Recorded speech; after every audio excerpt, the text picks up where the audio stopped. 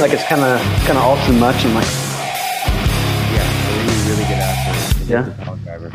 Welcome to another edition of Mass Mats and Mayhem. I'm your host, the Outlaw LA Red. You can find me on Twitter at JustinHarvey75.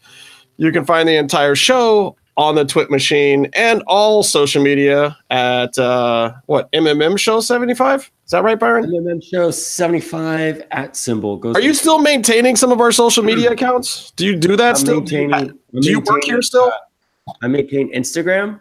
I'm not responsible for the DMs. I think MeFlow DMs from the account. So if you get anything weird, I think everyone in the world is probably like, what the fuck is going on? Every week there's a different compendium of individuals on this dais, this virtual dais of ours.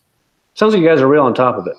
Yeah. Oh, hey, look, there's Brandon. What's going on? What's up, guys? How you doing? You're alive. When's last I saw you, you were rolling up into the bleachers, I think. What? Yeah. It finally aired. Finally talked about it. Best cameo all season. We'll definitely get to that. Byron, where can people find you, and where the hell were you last week? Last week I was at the SVA Theater, I believe, in the West Village, listening and watching Patton Oswalt talk, New Yorker Festival. It went an hour longer than I was expecting. So Wait. You skipped work for Patton Oswalt? I thought it was a wrestling show or something. I was going to, no. So during the show, I was seeing Patton Oswalt, and that went an hour longer. I thought I was going to get out in time to do this. But also last week, I saw MLW tape, and that was a lot of fun. Got to see LA Park. I got to see Hijo del LA Park. And I got to see Marco Stunt, who's like a 12-year-old who took a Doomsday Destroyer from Teddy Hart, who is amazing. I don't think his face ever changes, though. He has that like Xanaxed out. Was there any cats in the ring? Because isn't Teddy Hart really into cats? There were no cats, but Flying Brian, his son wrestled with tights that were kind of cool. They had lots of family tributes. Like they had the Four Horsemen symbol, and he had a sort of a cross on his tights with fallen members of the Hart Foundation on each arm of the cross. So he was being real light about the whole thing. Yeah. Well, he was like carrying, I guess he wanted to bum everyone out. Oh, no, really? I always felt like Teddy Hart and Space Cat, Sami Callihan should get together and tear it up. He just gets fueled off the Space Cat, he'd love it. And form a trio. Yeah. had a match, I think, against, is it Jimmy Havoc? Havoc. I feel like Havoc and Jimmy Jacobs mixed up. I feel like every day for Sami Callihan is a match. Just every waking moment. Yeah. At least the past year it has been. That's for sure. Yeah. He has like a phlegm problem. Yeah, I've experienced it. I've washed it out of my jeans. I watched him do that, miss his hand, and it landed in someone's pint in the first row. Oof. The crowd's head followed it as it flew through the air and landed in a drink. Meef, you went to some shows recently too. What did you go to since the last time we saw you? Firstly, fuck you, Byron.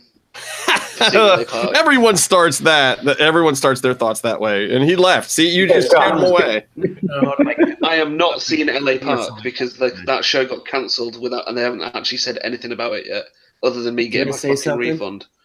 Hold on. I need to say something because this thing just came up at Impact. We should talk about. Oh, something happened at Impact. I turned it off. Should I be watching Impact right now? No, I just wanted to get everyone's attention to say that Meef sucks and no one likes him. And also I'm technically we should call out the weird naked doll in the back of the room that I think certain parts of that doll will be more worn down than other parts. Yeah. Does it have a lower half, or is the lower half? I think it's being censored. Oh God! Oh stop! I don't want to see that. This isn't a kid Look show, at that smile on Meef's face. Ooh, chocolate. I still need to figure that thing out. So yeah, I went to Fight Club Pro. Was the shows I went to in England, which is what Mustache Mountain, Pete Dunne, Tyler Bate, that kind of their home. Trent Seven actually owns part of the company, I think. Oh, But I got nice. to see Walter in the same ring with Meiko Satomura. So that was pretty cool. Does Walter still have the title? Peter. Does Walter still have the PWG title? He does, doesn't he? That's the night. That was the Yeah. one and only night I was there is when he won the title from what's his bucket. I never get to go to PWG. As everyone knows, the amount of shows that I've been to recently is this many. The amount of shows I've had tickets to go to is this many. Well, hopefully we'll go to Tuesday's Impact taping together. We'll see what happens. Again, I'm going to plan on it, and then I'm going to try to make it happen, and then, work and life and shit'll happen. It's amazing that we've gotten this show on the air the last few weeks. And if you didn't watch last week, go back and check it out because the champ, that's right, the current Lucha Underground champ was on this show. We've had champs in the past. We've had Trios champ, Thunder Rosa, a.k.a. Cobra Moon, on the show. But we've never had a champ Byron. I don't know if we've ever had a champ on this show while they were the reigning champ. Yeah. Of any kind. So you have to go back and watch it. And Marty the Moth does actually have the belt in his possession. And he showed it off a little bit last week. In fact, that was all he showed off because the rest of the time he stayed naked and in the dark, which is probably better for all of us. I think Marty lives like 10 miles from me. Oh, yeah. You guys are both out there in the country there. Salt Lake. In that next time zone. Yeah. Isn't he required by law to tell you if he lives near you? He's required by law to tell him if he's within, I think, 10 miles of his house. I think that's part of that whole Megan thing. Yeah. You do like the map of like predators around your neighborhood, and only Marty pops up a different color. It's the moth logo on the website. Yeah. But I was actually just working with Cobra Moon, Thunder Rosa, this past week, and she spoke very highly of you guys. Well, I was also supposed to be there, and she may have spoken very highly of me to you, but she spoke very angrily to me directly because I was supposed to be at those tapings and didn't show up. It was a good time. It was an interesting, fun time. Now, were you working those? Yeah, I was shooting. I was the main ringside camera for Women of Wrestling. Wow, it's like David McLean, the guy that originally co-created Glow. He's doing a new promotion for Axis TV, and we did the tapings earlier this week. And see, Jim was supposed to be here too to give us a little preview of that because I gave Jim my tickets to go, and him and Ron went, and they were supposed to represent MMM show there, which they did. They represented there, but then they were supposed to come here and tell us about said aforementioned representation and have failed to do so. But I also rescheduled the time of this episode like 17 times, so I guess it's on my... He was there. It's official. He was there. He was second row, just gleaming that Jimmy smile, big wide eyes. There was ladies there, so he was on point. Wait, those tickets were second row? I thought McLean said he was giving me good tickets. Those were only second row? I thought he would put me in the front row. You want second row because there's a barrier in the front row and you could like barely look over. It was like this. So second row. Second row's better? Okay. There's a barrier. Wow. How else is production different? How's this production different? Yeah. So are you the only ringside camera? Well, first of all, for those who don't know, Brandon is a camera guy. He's in our industry, and he's also a huge wrestling fan. Portrait? But he works on Lucha Underground, and he also worked on The Contender, which we've talked about many times on this show, and now he's doing WoW, which I'm sure we will be talking about on this show very often. So if you guys don't know who he is, Paul Cross, by the way, in the chat says, great guest. And that's because any believer who was actually in the temple for the episode that just aired has a great appreciation for Brandon, which we will also talk about when we talk about the episode.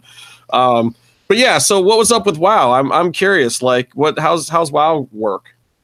WoW was great. I mean, it hasn't aired, so I can't obviously say too much about it. But it was. I'll tell you every match and who won. But it was great. It was Access TV, my first job with Access TV, but this will hopefully spiral into some New Japan gigs I was talking about. And it was just a whole different environment, all women, all ladies, of various different skill levels.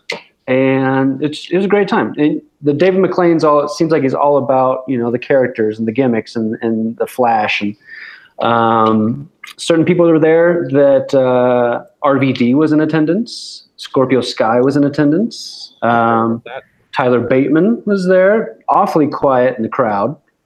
Interesting. Tyler Bateman, he had his contacts in. He just kind of sat there the entire time like he was going to bomb the place. But he was there. It was amazing. It was a great spectacle down at the Belasco Theater, and I hope we do it again. Yeah, Hey, I've heard different things that they may take. Well, go ahead, Byron. Just cut me off. It's fine. That's fine. You ready? Are you good? So if you get that New Japan gig, over me all the time. If you get that New Japan gig, can you get me a job? Wait, stop. Wait, no. You interrupted me to put yourself over? Yes. Again? No. Byron, of course he did. For a job. I will. You know what, Byron? I will. I'll get you that job, but for a calendar year, you have to wear that Pentagon mask behind you. Can I? But I have. No, that one. That one. No, the bloody one. The bloody one. I can't talk about the bloody one. There's spoilers. Oh, stop it. That was from a house show. Whatever. There's absolutely no secret to the fact that there is complete and utter carnage in the Ultima Lucha match between Marty and Pentagon. I don't even think Evie Dub himself would be mad about us saying that. This is why you should watch Ultima Lucha 4. That's the Ultima Lucha 4 mask, right? Yeah. When he bought the mask, he told us all of that. That's what the mask was from. And I asked Marty Elias just after that match. He said, like, "Hey, see if Pentagon wants to sell that mask. Just let me know." Being real sly and cool about it. And I meet up with Byron afterwards. He's like, "Yeah, I offered him. I'm going to offer him money for it. I'm going to get it."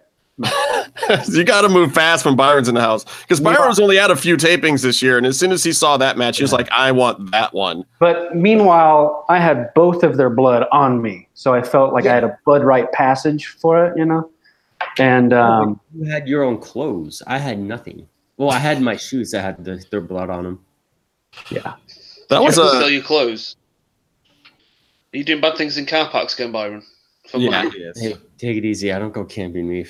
But we also call them parking lots, Meef. Yeah, they're parking lots. Yeah, we all know. Jesus, and alleyways. Yeah, we all know. Aluminium. He didn't put the body in the boot. He put it in the trunk in the parking lot. Work with me here. The trunk in the parking lot. Mm-hmm. That's all a euphemism. But a trunk's an object that you put things in your house and.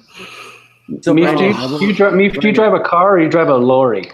Oh, I don't drive anything because I can't fucking drive. I'm not old enough. Look. No, clearly judging by that mustache, you are not old enough. That is, in fact. Hey, we got the same facial hair. No, mine is so much thicker.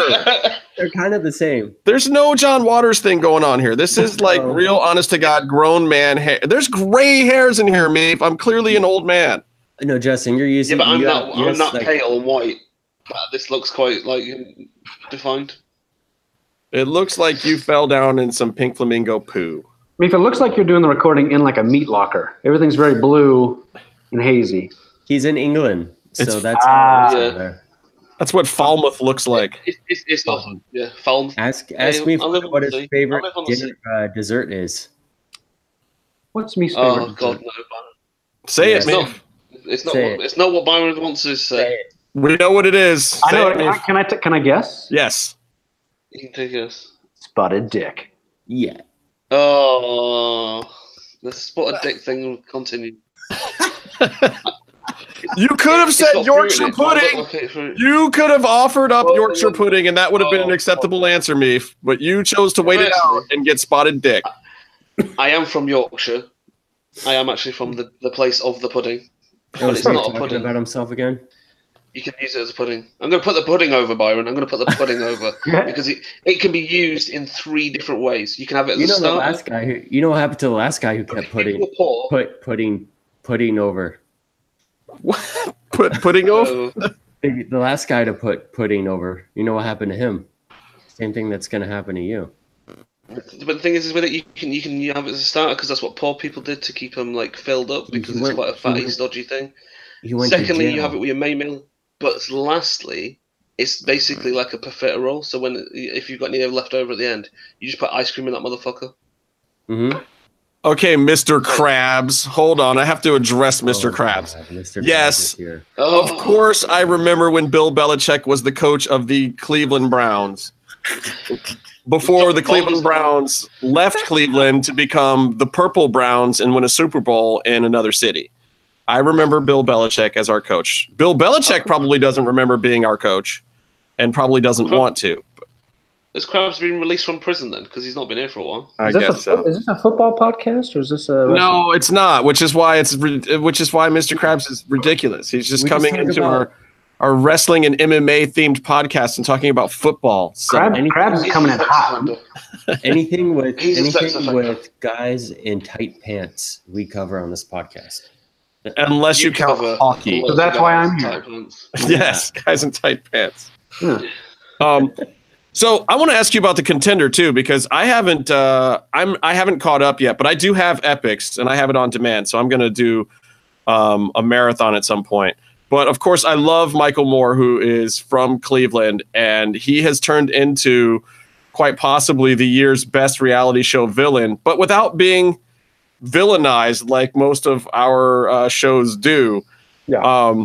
But I don't know. I'm just curious what you thought about the experience over at the Contender too, because it's a lot more of a real sports environment compared to a lot of the other stuff. Yeah, I mean, there's a lot of testosterone going around, and like you have your guys that are quiet, that are really reserved, kind of honing their chi, and you have guys that are just, kind of loudmouths, and guys like Michael Moore that kind of want to stir the shit a little bit. And that's how I think it's just a mental thing they get into, and they're loud and they just want to like get into mentally. And Michael Moore was the heel of Contender. Yeah, he really was. But it's kind of great too to especially for someone who watches wrestling all the time, to see a heel kind of just let it breathe, where they didn't amp it up. There's not extra OTFs and interviews to make it more salacious. Like he does his little thing, but then you don't have like an interview piece with every guy commenting on his thing to make him seem even more evil. They just kind of let it breathe, and it's like, you make your own decision about Michael Moore. Yeah, he just said some shit. What do you think? Yeah, exactly. And I kind of like that, and I've been really amazed with that show. And in fact, it's probably of any of the sports reality shows my favorite one of all time, including Tough Enough and Ultimate Fighter and Tap Out and some of the ones I've even worked on myself. But I really am loving this. I think it's better than the other seasons of the Contender. Yeah, I mean that I hold Contender deep in my heart because it was my very first show in LA. And I had graduated film school in January. I did a Burnett show in January as well, my very first one, coming through Vegas, called The Casino. And then like a month or two later, we started the Contender. And I was there as an AC. So I did seasons 1, 2, and 3. Didn't do 4 because I was in Thailand. And then we did the 5th one. So I hold it real near and dear to my heart. Well, so an answer if you want to answer, but how do you feel about the Epics thing? Because I'm almost saddened by, like, I have Epics and I got it for the show. Mm-hmm. And it's just like, I want more people to be seeing this than are seeing it. But yet somehow, Eric was able to pull in a lot of the old crew and get guys back, and, and people were doing him favors to even just come back and work on the thing for a month or two, which is amazing to me because the talent level of the crew, I mean, all these guys have gone on to do bigger and better things everywhere. Mm-hmm. So bringing them back to a show that's now even on a smaller platform is amazing to get those guys back. But I'm hoping that there's some plans. I know they released the first episode on YouTube, but that there's some plans for some other syndication or something where people at large who don't have Epics get to finally see this show. I mean, it's an amazing looking show. I mean, and I'm going to binge watch. I actually haven't watched any of it so far. But with on Epics, like, they don't bleep anything, do they? Or is it full go? Full go. Which I think is important for the grittiness of the environment and everything. I really think that on another network they might censor these guys, but Epics kind of lets certain things go. So yes, you have to pay a premium to see it, but it's a very premium looking show. So I hope syndication happens for it, and I hope it gets either picked up by Epics or another market that is a little more expansive. Yeah, and or the other option to me is that if Epic starts getting other boxing events somehow, I mean, it's a tough market out there, and a lot of people are ESPN and HBO and Showtime and all these places are doing boxing. But if Epix were to somehow really get into that arena, which I feel like might be part of the goal, that then, more boxing fans at least will be already at that destination and being able to check it out, especially if there's future seasons. And I can't see after how well this season is going, them not doing another one. Now, do you know anything about the finale? It's coming up in November, right? The finale is going to be live, isn't it? It's going to be live. All the contender finales have been live. There's the undercard of guys that didn't make it to the top, and then the final fight. But I don't know. I haven't talked to Eric about it. I don't know if they're going to need my services. I don't even know where. It's got to be in Vegas, right? When I talked to Eric at the beginning of the filming of the contender season, he said that they were going to do a live finale in Vegas, but he didn't know all the particulars yet. So who knows? Maybe they're putting it together as we speak. Mark Burnett will figure it out.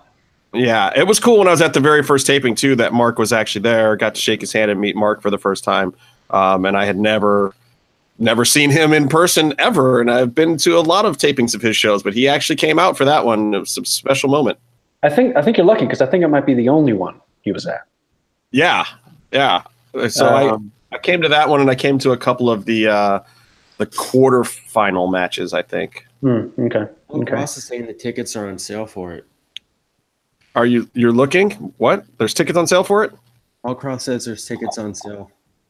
For the contender finale? Ooh, yeah. I better get one. That I would love to go to. Of course, it'll be something else that I buy a ticket to and then don't get to go. Of course. Yeah, but if you also get like a flight out from wherever you're supposed to be working, and then you still won't be able to take the flight. Speaking of boxing. Yeah. Wilder punch. The what? Deontay Wilder killed a mascot. Wait, what's up with Deontay?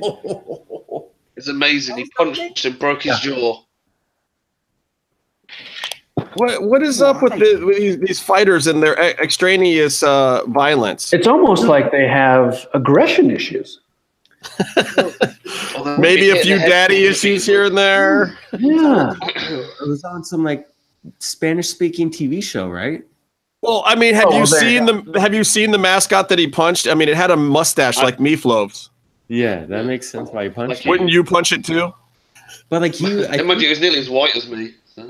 Yeah, but it was wild. I guess he was gonna punch the guy, and he just went straight up, hitting him as hard as he could. Lee. It was the full Bruce Lee, like tensed, like fist standing there. It was amazing. I mean, but come on, he had to think that like the foam thing was gonna probably protect the guy, right? Yeah, I don't think he was thinking. I think he used that as an excuse to murder him. Yeah. Right. Yeah. We all wanted to punch a mascot. Let's be honest. Of course. Yeah. Yeah. That's what they're there for. Did you build see the rage mascot and hate. that shot the t-shirt cannon into his own groin? No. Yeah. He plaxicoed himself. He was trying to get the gun to work. Yeah, he had to get carted off. Was this at a Globetrotters event? No, it was at a college football game like a few weeks ago. Oh. He groined himself with a t-shirt cannon point blank. Had to be carted off. It was the best thing I've ever seen. Was it intentional? Alistair Black. I don't. No. You do that he was trying purpose. to fix the gun to get to work. Okay. And he just decided to, So it was only slightly better and less stupid than the Plaxico Burress thing, where he like took a gun into a nightclub in his sweatpants and shot himself. Yeah. Oh, God. Did he ever play another football game? I have no idea. I mean, that was better than the Titus O'Neil trip into the under the ring. Like that was just my fantasy team that year. Plaxico wasn't nice. He got what? He got a couple lucky interceptions in the Super Bowl and tried to be a big deal and ended up shooting himself in a nightclub. His career was over. Yeah. By the way, on Impact right now, LAX and not LAX is having a match, and it's a bare ring match. It's just like the pieces of plywood or the boards, the planks. There's no canvas or anything, and it's a really bad idea. And the planks are moving around, and there's like gaps in the ring. You've got homicide. They're not small guys. Like, this is a bad idea. Do you think that's spurred from the Gargano and Ciampa match, that takeover? Probably. Yes. I was thinking about that, but Gargano and Ciampa did it better. That's because Gargano's from Cleveland, and everyone from Cleveland does things better. All you do is talk Johnny trash about fucking them. wrestling. I know, like the Browns. Yeah, well, they had a great day, didn't they? Yeah, it was pretty amazing. Do you remember when Bill Belichick NFL was the coach of the Browns? Sons of bitches. NFL's here. NFL's been here this weekend. I think it's coming next weekend as well, isn't it? Fuck's sake. You can keep it. Look, there's You more. heard me. There's more Cleveland Browns fans in England than in Cleveland. They love the Browns in Cleveland in England for some reason. I have no idea why. Because I think they're brown coats or something. Especially in Leeds and Liverpool. I don't know why. Whoa. Let's not start with later. Come on. Well, I'm just saying. What's the difference? So does Blackpool have a big what's his bucket? Lord Regal? Is there a big statue of William Regal. Lord William Regal in It Blackpool? should be. No, it's just a shithole. It's just a giant cesspit of humanity. Okay. Meatloaf, what part of England do you like? Looking out the window at it? This isn't supposed to be a difficult question. Did you know one time we were Like if doing you said, "Hey, Justin, what part of Let's America stop do it. you like?" I'd say, "Oh, I really like Austin, Texas. Asheville, North Carolina is great. Like I like Where I live Bend, now is, Oregon." like, less stabby. That's what it is. Where I live now is less stabby than where I was from and born and raised. So, Was One time were you raised on Whitechapel? Ooh. oh yeah, no. I was the Yorkshire Ripper. Well, that's quite interesting. I was born at the same time he was killing people. Wow. Quite interesting. Yeah, Huh. but no. There's nice parts, but Blackpool is especially shit. I told you before. My mum was there with some friends. I want to say the 80s, and as she was getting onto the bus, she got pushed to one side, and her friend who was in front of her had 2 samurai swords put through him, and then brought back, and he died in her arms. By a ninja. That's Death Wait, by no, what- ninja. What was this? Me, did you just say as I've told you before? Just Did you say as I've told you before? Yeah, I said that story before. No, You never told us I that. told you the story. Wait, Byron, is this their official press release for the Contender finale that you just sent me? Yeah, so They've spelled the Contender wrong in it twice. yeah, Contender. they've had, like, 3 I'm not days meaning to put one of your employers on blast here, Brandon, but Epix has apparently done a press release where they've spelled Contender Contendi. That's Spanish. This is for the Spanish market. I know, I love this. I don't know if you can see this, but that clearly says the contendee right there. That does not say contender. All right, so this says that the finale is on November 9th, live, 7 p.m. Pacific, and it is at the Fabulous Forum in Los Angeles. So that is the venue that they booked. It is LA now. It is not going to be Vegas, as we previously reported 5 minutes ago. And the 2 finalists, who shall remain unnamed as of now, will go head-to-head that night, and then there'll be several other matches of contenders from the show, which should also be very exciting. And a couple of those guys really need to get a win back, because a lot of those guys went in undefeated and caught some L's. So I think there's going to be still some fire on that undercard too, of some guys that really want to rebound while they have the spotlight on them. So I would not expect people to be going lightly that night. You see some good fights. So that again is the November. What did I say it was? 9th. Yeah. 9th. November 9th, and tickets are on sale. I've just realised something quite depressing. It's a Friday night, and that's right after the finale. That's the same as the finale of Ultima Lucha, I believe. Same week. It's going to be a big week. Things to come. Ultima Lucha. Good things to come. What is up with Ultima Lucha being on Halloween? All right, we're going to talk about that. Let's talk about the episode. I want to get to some of the episodes, since I know most people come here to hear what we have to say about Lucha Underground, a show that all of us have been to or been a part of in some fashion, except for Meatloaf, because Meatloaf didn't fucking fly over, even though Eric Van Wagenen said he would reserve you a front row seat and a VIP treatment anytime you would get off your ass and get over here to a show, but somebody still didn't want to do that. Meef, you can wrangle my cable. You can't get any closer. You know what I'm saying? You can wrangle my cable behind me. We'll figure it out. I've actually had to do that once. just to try to keep Brandon on his feet, which is not always an easy thing to do. I like to yank on it in the middle of shooting. There are some dicks like the guy we blasted on Twitter this week. That that guy was standing directly on top of a cable at one point in time. Not Brandon's cable, because that would have led to bad things for him. The believers in the bleachers would not take kindly to that. It was on the other side of the ring. The girl operator that's on the other side. There's Karen, and then there's a Karen redhead. Yeah, it was Karen. Yeah. Anyway, yeah. So he caught some shit for that anyway. But yeah. There's some assholes that don't really respect the fact that it's a TV taping and think that it's just some kind of free-for-all in there. You're saying there's some assholes at a wrestling show? Well, but surprisingly at most Lucha Underground shows, there's not too many. No, it's a good vibe. Good vibe. Considering there's no railing, everyone is extremely well behaved. And, all the carnage, people are moving around, but they're very respectful of the show. I never really thought of corner of like standing room and end up ringside, like grabbing someone's trunks, like trying to touch and molest all the wrestlers. It's just because Vampiro's looking over everything. Do you want to really piss off Vampiro? That's true. When he's paying attention. It's happened a few times. But, I never thought about the fact that Lucha Underground does not have a railing, Byron. I've honestly never entered my mind until you just said that right now. Yeah, I think we do so many outside spots. I feel like a railing would just kill it. Absolutely, it would.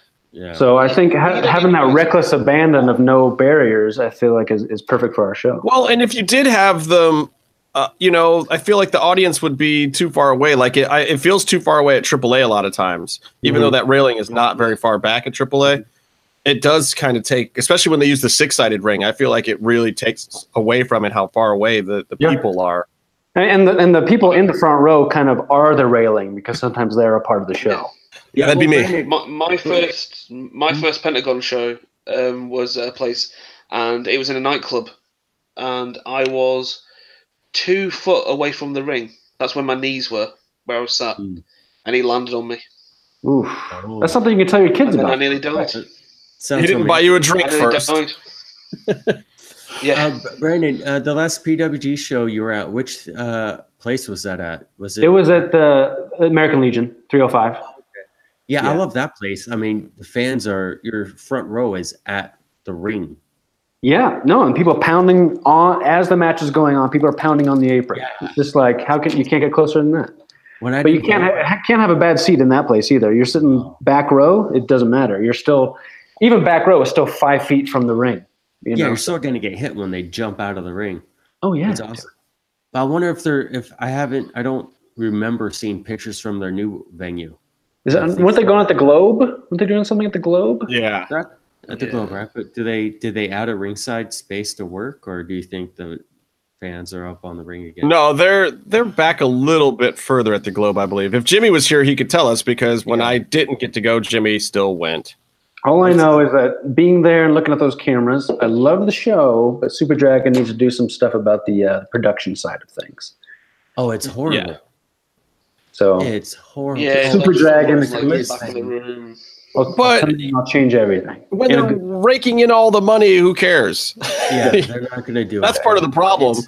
I was at this one indie show in Florida that I'd go to a lot, and their production was the worst. It wasn't NXT. They're great, but it was. Hey, don't talk about my Full Sail guys over there. Come on. Did you see that post that it says Vince McMahon's never seen an episode of NXT? Triple H produces them. He's been at the events. I don't think he's probably watched the program, but I don't think he watches any. But even when he goes to their events, he doesn't sit gorilla. I don't think he just doesn't watch them. I'm sure he does. He just watches old XFL reruns. That's the only thing he ever watches. No, he's watching the WBF. He's watching Lex Luger in his bodybuilder league. Oh. All right, I'm going to talk about this episode of Lucha Underground now. That started off with Taya busting out and getting some expletives in. I like that we're to the point now in Lucha Underground where we can just get blatant expletives into the dialogue. We've gotten the F-bomb from the Mac. We've gotten, Taya using some language. I like the strong language. I mean, we're at least at a TV 14 with this show anyway. We can get some shits and dams and assholes and stuff. Yeah, I mean, if you listen to anything on New Japan, everything is F-bomb in New Japan. You know, from Tama Tonga for the whole crew, Right? And it gives it a sense of realism. Well, and especially with how cleaned up WWE has to kind of be right now. You know, they can't go back to the Attitude Era even if they wanted to at this point. So, I mean, I think it does need to be represented elsewhere. And look, Lucha Underground's a perfect place for it. So, I like the promo and Taya coming out and bringing some fire, and it got the crowd hot that night live. It worked great on the show as a cold open, and of course Antonio obliging her with a sacrifice to the gods, which I can tell you, being in the crowd, we were all immediately like, holy shit, is Taya seriously about to get sacrificed? Is there something going on backstage we don't know about? Does she have a heat with DJ? Like, what the fuck just happened? Is Taya really going to get sacrificed? So it was a great way for the whole season to build with the sacrifice thing for that moment. Because I can tell you there was genuine trepidation in the crowd that Taya was going to get sacrificed. Now on TV, I don't know if that plays or people feel that because it was the first match. I think most people kind of realized that probably wasn't going to happen. We're close to Ultima Lucha and there's going to be a run-in. But I swear to God, live, we had no fucking clue. And people genuinely thought Taya might just be getting the axe. You know, especially after the Jack Evans thing. Like, no one really saw that coming either. Right. Jack was the biggest guy sacrificed, right? What's that, Meef? I was gonna say, I think with the way it came across on TV, with it being near Ultima Lucha, it kind of was like, oh, is she gonna get sacrificed? And then it's the big revenge match at Ultima Lucha. Yeah, Johnny. So I mean, that was kind of the angle that played off well. That was the feel. And yes, Byron, I don't know. I feel like Mr. Spectacular was maybe the biggest sacrifice. Wait, what about the pizza guy? What about Vinny Massaro? You don't think that was the biggest sacrifice? Yeah, I don't know. Vinny Massaro is more over after his sacrifice than he was before it. So I think Vinny is fine. That might have been the best sacrifice of the whole season because that was Kitamura. That was a great match. Who else? Oh no, it was Ricky Reyes. Ricky Reyes is definitely the biggest name that got sacrificed for sure. Yeah. You don't have a comment, Byron. You know it's not. You know what's kind of. I don't know what happened, but he has two matches where he just gets nerfed by Matanza. One of them, he has a broken arm where Matanza breaks the cast and breaks the arm again. And then the next match, Matanza sacrifices him. You know, maybe they had heat backstage or something. Maybe he, left a rotten sandwich in Cobb's locker or something. I don't know. What does Cobb have to do with this? I don't know. Exactly. You're talking about Matanza. I mean, I think that Cobb has a hotline to Matanza that he can call in favors. Yeah. No, okay. Clearly, Jack Evans was the one that nobody thought was going to happen because he's not a guy. It's especially because he's not a guy that you would imagine would get re-gimmicked some other way. Right. Like, why would you ever re-gimmick him? So thusly, sacrificing him, I think, took people off guard. Like other people, like a Ricky Reyes, yeah, okay, you can sacrifice Ricky Reyes. He could still have a job and show up three weeks later under a hood, and do something credible or maybe even better. Maybe his character as whatever his Castro just ran its course, and then they give him something else. But yeah, for Jack Evans, it's like, holy shit, what the hell's going on here? And I still don't even entirely know, but I don't know if Jack entirely knows. No, I don't think Jack knows his future very well. I think he's just taking it day by day, paycheck by paycheck, and he'll find a way. He's making strides. He has a working cell phone at one point, I heard. Yeah, and as long as he can find his visa, then I think he'll be in good shape. I think it's a combo cell phone vape. It is. Anybody who can wrestle with a cigarette in their mouth and keep it in there for the entire match. But he still has to get paid cash, right? Of course. Work a check. Of course. Yeah. Anyway, so the Taya Matanza match wasn't bad. I'll say though that the second she got in there with Matanza, I was really hoping for shades of that Taya cage match that is still to this day one of my favorite Lucha Underground matches, but it definitely didn't quite go there. Yeah. but she's good wrestling against those kind of powerhouse guys. Like she looks really good in there with those kind of guys, and there's not a whole lot of women that can say that. Mm-hmm. And she looks like $1 million, and she can take the best. She can take the heavy hits, and you don't have to. Something like what I like about Ty is she protects herself, but she's not like overly, she's not, prima donna. Exactly. Yeah. I mean, she can take the hits. So that's why I think pairing her up with Matanza, it just works. Yeah. And he's really clean too. Go ahead, Meef. I was going to say she's one of those females who likes to, she goes to the guys and goes, right, you hit me as hard, if not harder, than you hit everybody else. Mm-hmm. There's also there's some female wrestlers that are good technically and they're in good shape, but they don't look strong enough to go against a proper male heavyweight. Like she can go, hit with hit against like Brian Cage, and it looks believable. Right. Whereas you might have someone who's a little bit, smaller built and doesn't look as strong, doesn't look as believable. She's really good. I mean, I was thrilled when she first showed up. I think the whole first season we were just waiting every single week. We're like, I hope she shows up this week. And then when she finally showed up, second season, we were so stoked. I think that point in time was honestly, of her career, some of the best stuff that I saw her do. In general, and I do feel like she's headed back there right now too. We'll see. I mean, she's probably getting ready to come up right now on Impact, or did she already go? She already had her match. It was a good match. She lost to a top rope codebreaker, but it was a good match. I'll have to go and watch. No, I don't watch a whole lot of Impact. Do they do the whole intergender thing as well, or is Lucha kind of its own thing where? It has happened in Impact, but it is much rarer.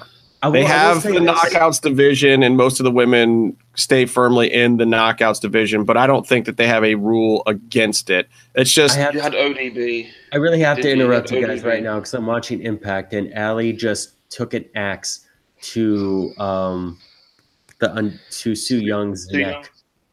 An axe? Literally, they were having not an axe kick, an actual axe. They're having a rubber axe, an axe fight. There was no blood, but they were having an axe fight. Kiera Hogan was in a casket.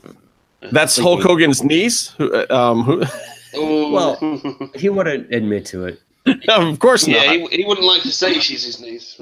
He's from Tampa, But someone on Impact Wrestling got axed in the front of the neck. You need to get ratings, Byron. So the first thing you go to is not write better storylines or get better performers. You just bring in an axe.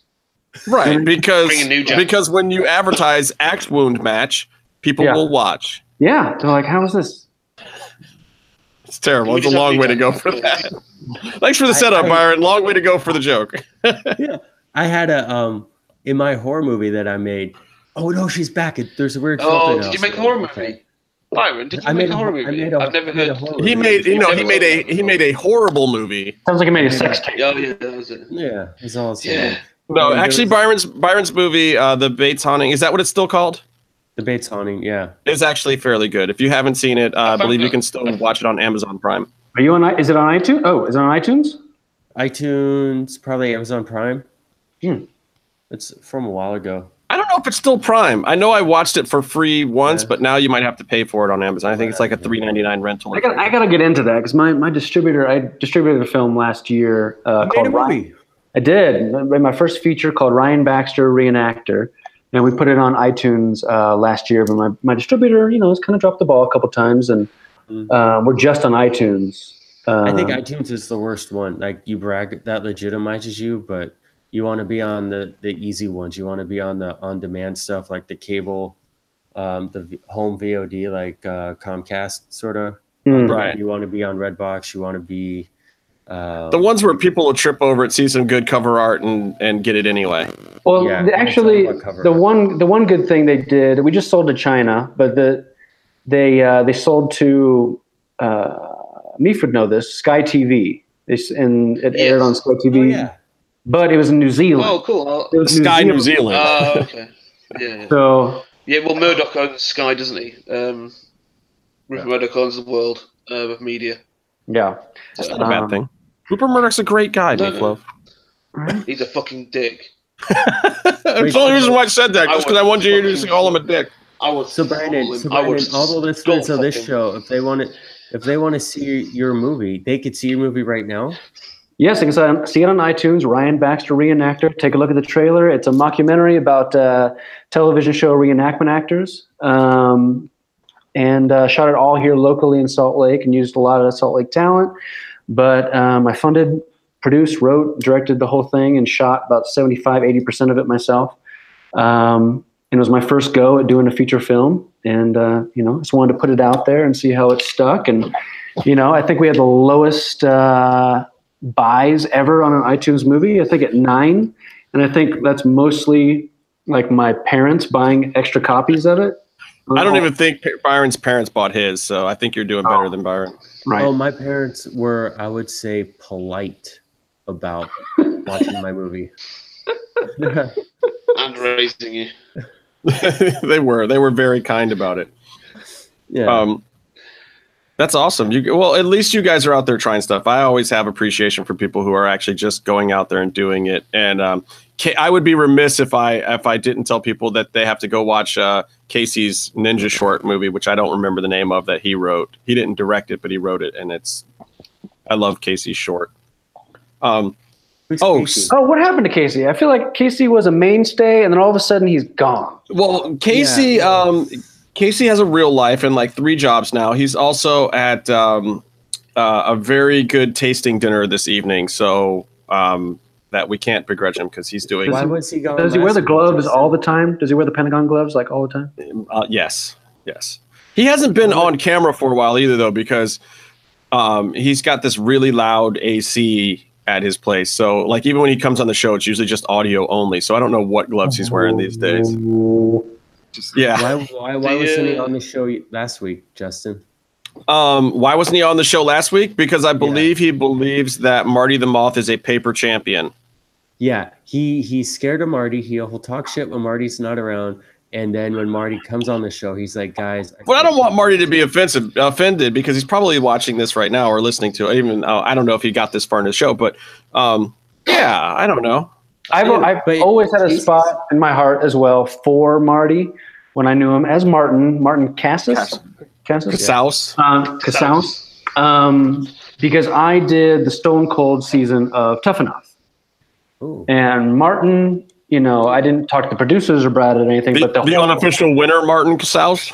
Yeah, that was the whole vibe. Is like no one out and out said it, but like Martin was the guy. Martin was the guy, and then he hurt his hip or his leg or something like that, and I was the one that actually took him on camera to the hospital, and it was just like this guy had everything. Like he had the competition won. In my opinion, he had the competition won, and then it all comes crashing down in like 15 minutes, and I'm there right in his face. I gotta say I was though, there when Matt Cross got told off by Stone Cold. I was this close on Matt Cross's face as he's like saying, "No, don't do it, Steve. Don't kick me off." And it was like, to this day, it's one of the hardest things I've ever shot in my life because it was just like a tear was like coming out of his eye. But look at him now. But he's just got to toughen up. Come on. It's called tough enough. Just be tougher. It's a rough business. It is. Casey's favorite wrestler. But at the same time, as much as I like Matt Cross, he did not deserve to win.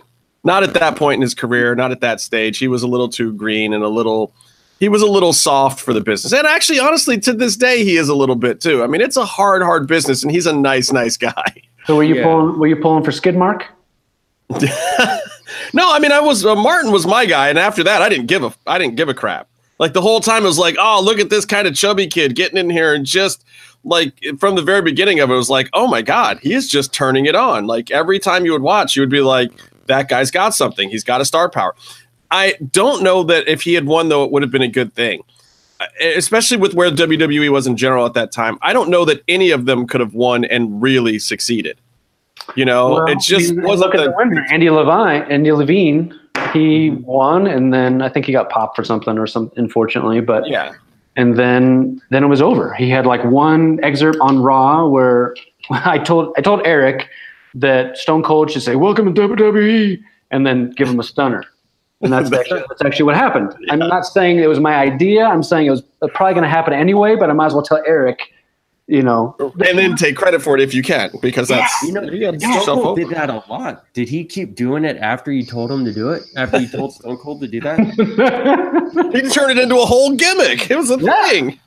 But, you know, I think looking back and sadly what happened to Andy, you know, I wish a Matt Cross would have won. Right. You know? But see, at that time, I don't know. Like now, if there was a time machine and that was happening now, and he was that age now, he could get over in WWE. You've got NXT, you've got other guys of that level. There's more respect for indie workers and that indie mentality. Back then, it still wasn't quite there yet. I mean, Randy Orton was still on a run back then. It was have to win over Vince personally, right? What's that? How would Matt Cross is a sweetheart? I've talked to him a little bit, but how would he earn Vince McMahon's personal respect? Well, he never could because of the height, but because he's kind of around my height, maybe a smidge short. He's probably in the 5'9" range, 5'8", 5'9". But his physique is amazing. What's that? Yeah, I'm 5'7". He's smaller than me. Is he? Okay. Yeah. He's younger than him too. He's like 5'6". But at that time, it was still a you know, obviously they have 205 Live and NXT where they kind of banish the smaller guys.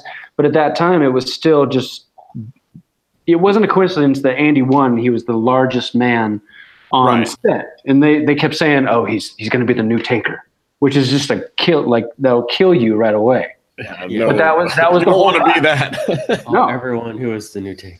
The Taker is still the new Taker as far as him or Vince is concerned. Yeah. Now that like Abyss just got inducted into the TNA Impact Hall of Fame, I think yesterday. Who did? And Abyss. Oh yeah. And he had a legit attempt or possibility of going to WWE and feuding with Taker and going that route. But even Abyss, if you look at Abyss, not that big compared to some of these guys. Like I worry about Cross going there because, you know, Cross looks, Kevin Cross looks really intimidating and mean in all these other promotions. And you put him in WWE and like, he's the same size as, you know, Elias. Mm-hmm. Yeah. You know, who's a big guy and he looks like he can bruise some people, but you know, he's not a standout at that point in time. So then you have to have something else extra. You know, you have to be bringing something else with you. You have to have that charisma. You have to be able to get over because you got Baron Corbin's and you've got Elias and you've got all these other guys that are they're all that size. Like, you know, Sheamus doesn't look that huge compared to some of these guys, but I saw him in the airport and I'm like, Jesus Christ, that is like 3 men. But it's size doesn't matter. Size doesn't matter.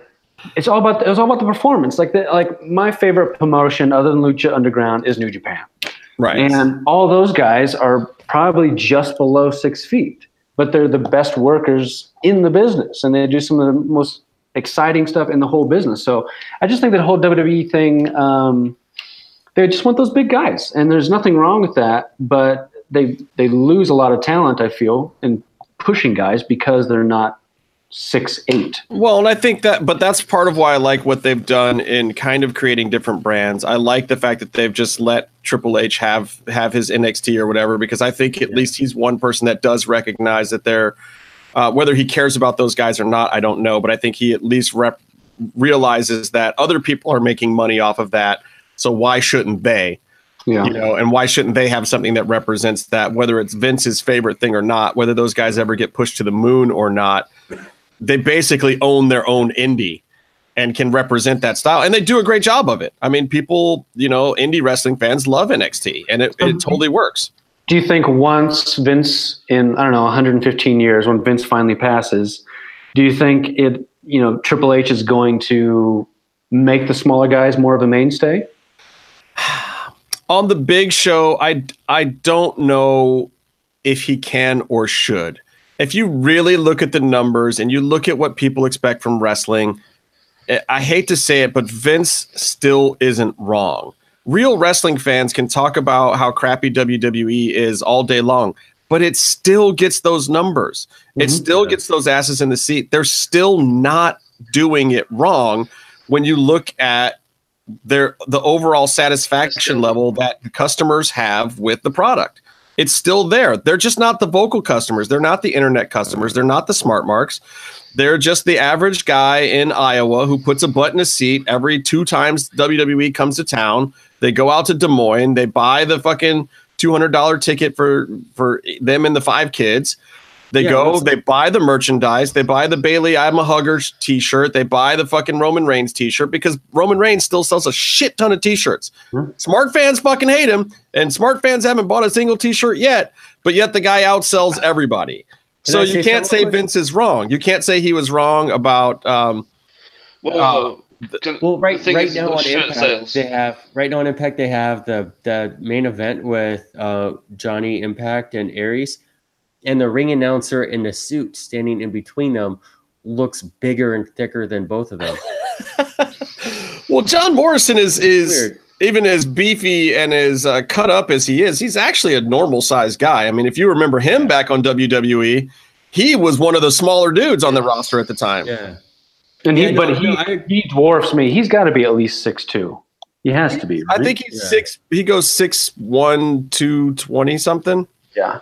Yeah. No, but Justin, I agree with you. WWE is that type of product where it's like a Saturday morning cartoon thing. I mean, the big appeal to going to a WWE event is you could take your son. He's going to love the fact that John Cena walked out and said some stuff, and he's going to want to wear a John Cena shirt and wristband. And they gotta look the part to a certain extent. When you're in a room that seats 14,000 people, which they are 2 or 3 nights a week, and you're sitting up in that second rafter, you want to still literally be able to see the guy and have the guy standing in the ring look bigger than the guy sitting in the row right behind him, And we argue about Gargano, and I think he's a bigger star on the main scene than you do. But I remember being at an NXT show, and Johnny's in the ring. I'm outside the ring and sitting on like second row bleachers. I'm sort of floor height, and I feel like I'm still taller than him. Yeah, Gargano's not big, man. Like he's 5'6" dude in real life, but on camera, they make him bigger than life. Well, he's got a good personality, and I love Johnny Gargano. That brings it up. I mean, I know you can't teach height. I know that. Okay, but Gargano, he's like the one. He's had one 5-star match in WWE of how many, there's been 8, maybe 5 to 8 5-star matches in WWE. A couple. So, and I don't think Big Cass has had any. So I don't Big Cass. Oh, I think it's great. Someone's height is fine for getting people in the building. I get it, but I want to see a Canadian destroyer. And a 7-footer is not doing a Canadian destroyer. Yeah, true. What do you think about wrestling? Well, not just clotheslines and running the ropes, which you get. I mean, the big guys are fine. It's a special attraction, but the thing is, like Justin was saying, WWE, it's a product. It's this, and that's all. It sells, so they don't give a fuck.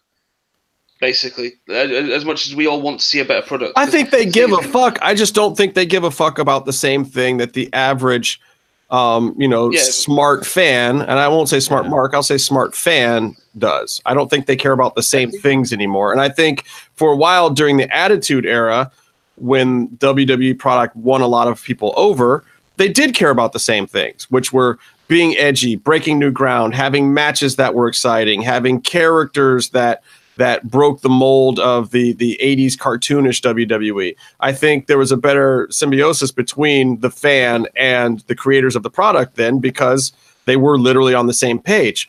But I think that now the average fan and the smart fan and the company are all kind of at odds. I think there's a lot of people that want a different thing. And I don't even know that all of us would agree. Like, if we had our druthers about what WWE would turn into, I don't know if we'd all even agree what that would be. But the thing with WWE is basically it's a product. That's all it is now. It's a company that makes a product. Correct. Well, it went public. It went public. It has to be. Yeah. So that's all it needs. That's all it's doing. It's going through a thing. And the thing is basically. Oh God, I forgot my point now. Damn you. Kayfabe is dead. That's what you're gonna say. Yeah. I had a marvelous point. I want to interrupt again T-shirt on this thing. Impact match. They're doing something really interesting. They're sort of, I mean, these two guys have been working a shoot sort of Twitter heat against each other. And I don't know, for my money, it's all a work. Oh, now my cat's. I mean, you really think it's a work? Like, you think Mundo would let him say that stuff about Taya? Yeah. I don't think he agreed to that. Maybe he agreed to doing a work shoot, but I don't think he agreed to the content of aforementioned work shoot. I guess that all depends on the Impact ratings, how low they are. I don't know. I bet he eats avocados. I think. What did he say about Taya? He said she was chubby or he said something. By the way, Taya is on the rebound from that condition, which was a health condition, and she's on the upswing. So it's like, she doesn't even look like she did last week. Like, I don't know how much she would take that personally when she's doing great now. But their match, he hears that shit on the internet constantly anyway. No female performer doesn't hear every wrong thing that they never wanted to hear in their life if they're a popular female performer. That's just the honest reality. But at the same time, for another worker, Aries has caught shit from other people backstage about his honesty and straightforwardness being very inappropriate at times. I mean, this would not be a first. He said some other stuff too, but they're working this really heated match where they're doing it's very non-cooperative, and I saw, but it's heated non-cooperative. Like, I saw Low-Key and Daga have a match at this place for MLW where it looked like Low-Key didn't want to do anything Daga wanted to do, and they just did stiff chops back and forth. Wait, isn't that the one where Daga walked away all fucked up in the ear or whatever? Yeah, they did a bad gimmick ending where Low-Key ripped off Daga's ear, and it was really bad, and there's fake blood. It was dumb. It was really dumb. Like, why would Daga, who's super tough and good at fighting, have his ear ripped off, let his ear get ripped off, and then not do anything but just lie on the ground for 10 minutes afterwards instead of get up and do something about it? Anyway, that was dumb. And the match was awful. But these guys are having one of those matches where they're working some spots in, but they're also not cooperating with each other a little bit. So it looks kind of like a cluster, but real and intense. It's interesting. Well, so you sound intrigued. So that means it's working, regardless of work or shoot. Okay. I mean, and that's always my thing is I don't care if it's a work or a shoot as long as it's entertaining and I want to watch it. All right, let me get back to Lucha Underground because we left it so long ago. Do you want to see the real face of Lucha Underground? Keisha. Yeah. Come here. The real face of Lucha Underground. This is the real face of Lucha Underground. Come here, Don. It's okay. Everything's fine. They're good. They're good people. Can you just come here? Reasonably good people. Do you remember this face from the Cutaways? There it is. The face, right? I've seen that before. Okay, get out of here. Okay, back. You're scooping my heat. Stealing all your heat. Oh, we're going to get to your heat. All right, so Stryker gave us finally the first rundown of things we were going to see at Ultima Lucha 4. That involved Mundo versus Matanza Cueto. We got to finish the episode, right? Yeah, I'm talking about this. This is part of the episode. This happened second in the episode as Stryker did his first rundown of everything you're going to see at Ultima Lucha 4 this year. What are we going to see at Ultima Lucha 4 this year? On Halloween. We'll talk about that. So Mundo versus Matanza has been announced. Son of Havoc versus Killshot in a apuestas match for their masks. Penta versus the Moth in a Cierro Miedo match, which should be gross. Mill versus Mac in a death match.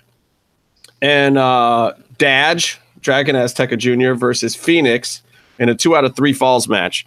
I got to say, out of all of these, that's the most brilliant thing on here as a gimmick is just give me more of those guys doing whatever the fuck it is that they do. Because Phoenix Dark, Phoenix Black, Evil Phoenix, whatever the hell you want to call this new Phoenix, Zombie Phoenix. Phoenix Dark. Absolutely the best incarnation of that guy ever in any promotion. Even this match tonight, which was just kind of a bridge, a stopgap, bad go home show kind of match. Even that, still just absolutely fire. Everything he did. And I have my beef with Phoenix Dark. Oh, what's your beef with Phoenix Dark? I like this. Well, he kicked me in the head. Well, he sure did. And in this match, Phoenix Dark, Phoenix is working the stiffest he has ever worked. Not crisp, not hard, not rough, but fucking just flat out stiff. Yeah. He is throwing rough stuff, which is fine because some of these guys are totally cool with that. I think Dragon Azteca, especially, him and Phoenix have worked out some great stuff this season, and they have no trouble going at each other super, super hard. Mm-hmm. And even in this quick little match, that was happening. Mac was taking some great bumps, and then a spot with Phoenix and Mac happens where and you had no reason to believe that you were in any kind of harm's way because I've never seen Phoenix do this before, but he did like this little 619 in the corner. Yeah, it was like I had no idea it was coming, obviously, and it was like a reverse 619. Like he was, yeah. I thought he kicked me with his toe, but it was actually his heels coming around. No idea. Which absolutely amazing. I think I have some footage of it here. Let me see if I can play you this footage. I think you'll love this. Can you do that? Do we have the technology to do that? You have playback on here? I may have some rough playback capabilities if I can find the actual clip here. It's a great role, though. It's a great role. Thank you. It is. I think you did a fabulous job. I did catch some shit from joking shit from people that say, I didn't sell it. But I was there for a job and there's still work to be done. Yeah. You did a backflip. Yeah, a full-on backflip. I mean, you took the bump, first of all. Like, and to be honest with you, they can't ask for like too much. The camera. I fell on the like camera. He hits the camera. No, I had. You get you in the head. Oh yeah, I had a big welt right here for about at least a week and a half. It was all scraped and bruised for about a week and a half. I mean, I wasn't even watching the match after that. I was looking at you, and I was looking over at Vampiro and trying to catch EV Dub's eye. Like, do you guys need to get Brandon out? Like, I'll come operate if you need somebody to camera. Like, Byron's right here; he can operate. But do we need to get Brandon for medical attention? Because I didn't want you to be out there like toughing it out for no reason. Like me and Byron and Jimmy, I think we're all sitting, not the bleachers. We were just to the right of the bleachers that time, but we were on the floor and we saw and it was everything in me. I was like up out of my seat, about to run over there and throw up the big X and get you some help because I didn't know if anybody saw it. Yeah, I mean, luckily I have a oversized German double thick head, And this finally came into being a good thing in my life. All right, let me show this footage here if I can. Let me see if this actually works here. This is the circle. There's no sound on it, but this is the spot. Right side of the screen. There it is. No, it's up big. Here we go.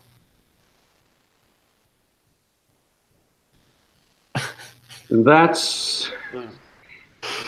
I couldn't see color for a couple days, but it was. I mean, bam! Just full heels right in the dome. Just look at that roll, perfectly over the back. See, the thing is, like I said, when you see it from the angle, it looks like he kind of kicks the camera and makes you fall back. Yeah. So there's no selling. You can get away with it that way, if you know what I mean. But I mean, you're literally up and you're there. You have the shot at the end. There you are. There you are with the shot. You're back in business 100% there. I got to watch this one more time because there's one other thing. Oh, it's been on a constant loop. My wife just has it on on her TV like all the time. Bam! Rolls all the way over, back up on the feet. But now look at the believers. They're all applauding. Everyone back there is chanting. And, I mean, that was the biggest pop of the night. It's quite possibly my favorite moment in my own history, and I've had 2 kids, and, he hit me. It was unexpected. He hit me, and I just kind of knocked out for half a second. And I realized my feet, I tripped on my own feet, basically, and fell backwards. And next thing I know, I'm looking at my feet as they're in the air, and I'm thinking, I'm just going to power through and do a roll. And my hand never left the lens of the camera. So when I got on my feet, my hand was still in the hand holder, and so I just popped it back up with one hand and kept going. I got a job to do, you know. And protected the equipment, by the way. Yeah. Like the camera was fine too. I mean, you're standing up at the end of that thing, racking the focus back, and you're just right back in. And I'm like, Yeah, what the hell is going on? 3 seconds after I recovered, I think they cut to my shot of them in the corner post. Now, this was also pretty early in the evening of the double taping, right? This was the first episode of the 2 that were taped that day, right? My memory has been spotty since then. So I don't recall. I realized, we still had to, it was before intermission. Right, that's what I'm saying. So, there was a lot of show left. There was like a whole another 2.5 hours of shoulder time left for you at least. Yeah, at least. But it was great. It was, at that moment, did I want to be a pro wrestler? And did I think about, hey, maybe somebody has some spared trunks in the back, and I can make this is my moment. This is my time. Maybe Del Rio had something back there that he left here. I'm sure he left a lot of things because he left very abruptly. He did. But it was great. I got obviously assaulted, but it was worth it. People afterwards are taking pictures with me and everything, and I had a little glimmer of what their life is like, and it felt great. I had the chant going they were chanting "Camera Guy" for 10 seconds or so, and it was amazing. Well, we've officially given you your new MMM show name. You are Brandon Bumpcam. Nice, I like it. There it is. You're Brandon Bumpcam. I think I'm going to talk to Eric. I sent him an email asking if I could take a bump every season, so it could be its own spot every season. I told him I want to go through a table next year. There it is. You should work an angle where you're always grabbing at Phoenix's feet in matches. Now, does that mean I need to go to WWE? Yeah, exactly. You might have to if you want that. No, but it is customary when you get potatoed like that you get to send a receipt. So the real question is, will EV Dub and DJ give you a chance to get back at Phoenix for the aforementioned knock to the head? Something's. It's either going to happen. It might happen in the parking lot off camera, but yeah, they're going to figure something out. Yeah. They're going to treat me. Wrestler's court, baby. Take him to wrestler's court. That's how they write Phoenix off if he leaves. Wouldn't that be great? Brandon Bumpcam takes him out, man. With all the story and character work going on, they have a camera guy actually kill Phoenix. And then I'm on him, and then I roll the iris so he just slowly blacks out and he's gone. Have you seen Peeping Tom, that movie? The old movie Peeping Tom? No. It's your life story, isn't it? It's an old thriller. It's really good, but it's about this camera guy. Well, he's like a AC in the motion pictures, but he does these movies in his private time. Meatloaf knows. And so he'll grab one every night and he'll film them. But what he's trying to do is he's trying to capture the the really intense, pure look of fear in someone's eyes. So what he'll do is he'll put up a camera next to the lens so they see their face. And then with the tripod, he sticks the leg up forward and pulls off a sheath, and it's a spike, and it'll stab someone in the neck while they watch themselves die. Byron, you should. Disney movie? Huh? No, I'm sure I've seen this actually.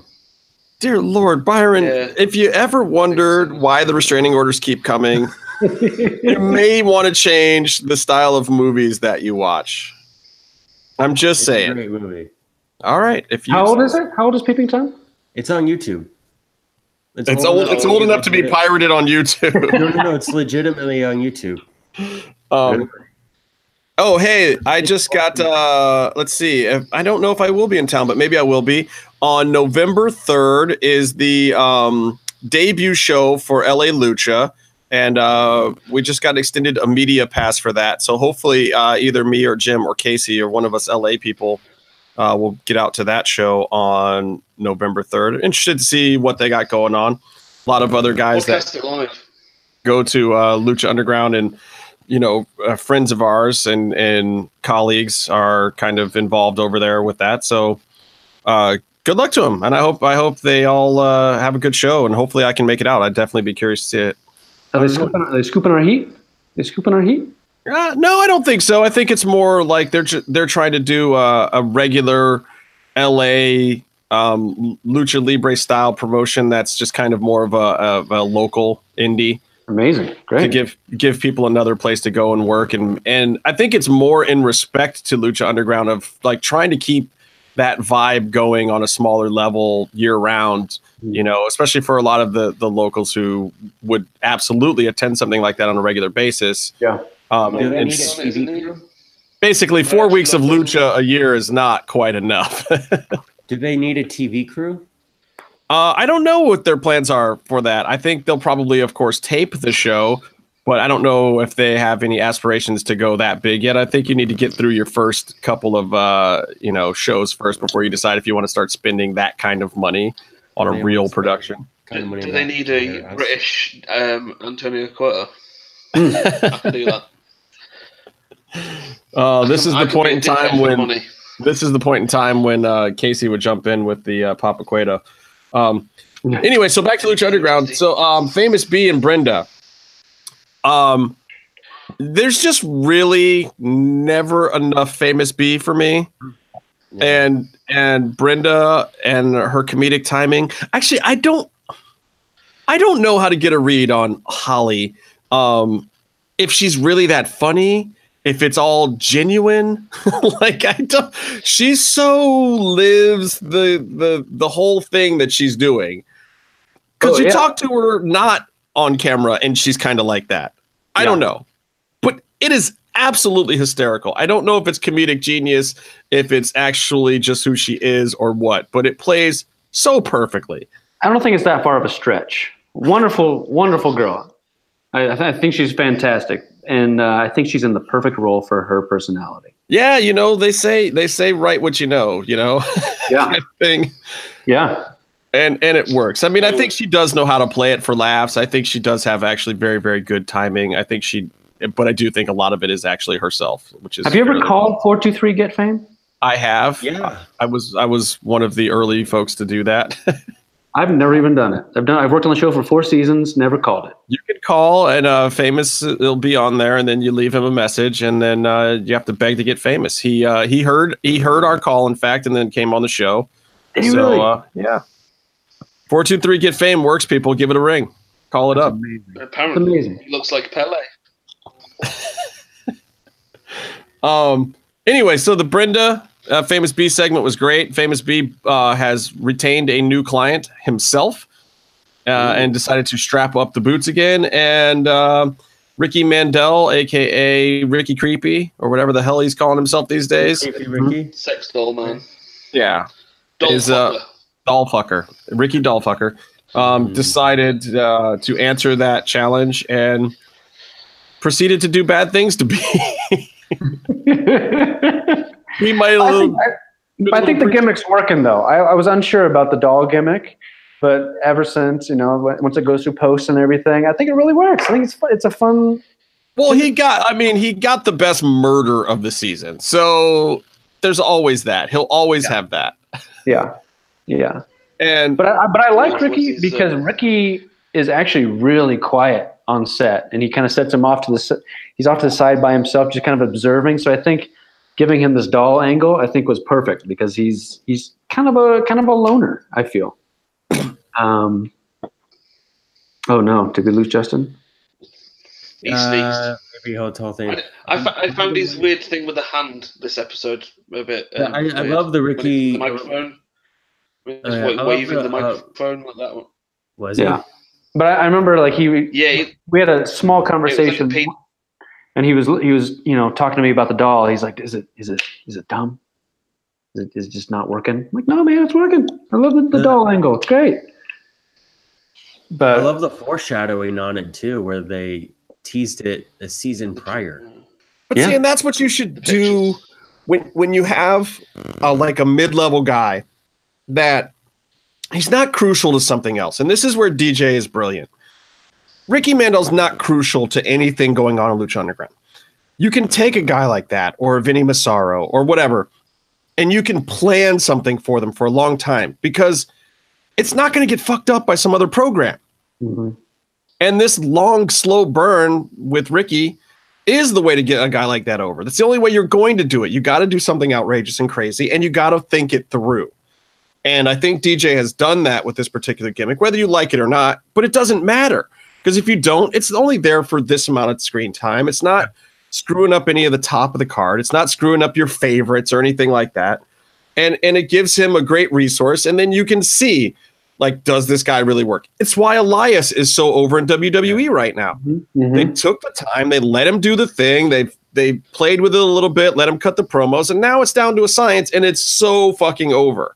I think one of the best moments all year was 2 weeks ago in Seattle with when they were booing. Right. He and Kevin Owens. It was like 5-10 minutes of solid booing, and I was just like, that is pure heat, pure heat, pure heat.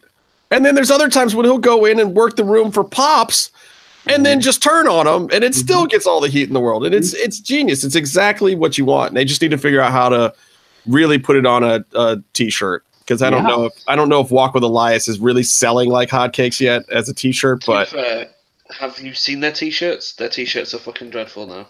Well, yeah, but they still gotta sell them. I know. They're like the same format. In this household, in the Haber Mansion, the face of Lucha Underground, that is her favorite wrestler, is Elias. So Elias is over in Haber Mansion. So I love Elias too. What's that? I hated him in NXT. I hated the Drifter. I hated the Drifter. Just drifting in the background. I just didn't get it. Didn't get it. But I feel like he's such a commodity now. He's such a good heel that in the past year, well, let's just say past 6 months, we've seen him in the ring actually performing 3-4 times, maybe. Yeah. That's the best career to have, though. I mean, he's not getting all beat up like these other guys, and he's still getting all the heat in the world. Now all he's got to do is make sure he sells some T-shirts, and he's over for the rest of time. I just want the Halloween episode. If there is a Halloween episode, I just want him to dress up as Macho Man because he is a doppelganger. He truly is. They need to have the next face of WWE dress as Vanilla Ice on the Halloween episode again. Yeah, John Cena did it justice. Did you guys talk about? We're off topic here, but did you talk about John Cena's hair already on this program? Oh, we haven't. I thought that John Cena recently just looks weird, crazy weird, right? JBL hair. It's not. It's the hair, and then he's still yoked, but his body's shrinking, but his head's still staying the same size. He looks very weird to me now.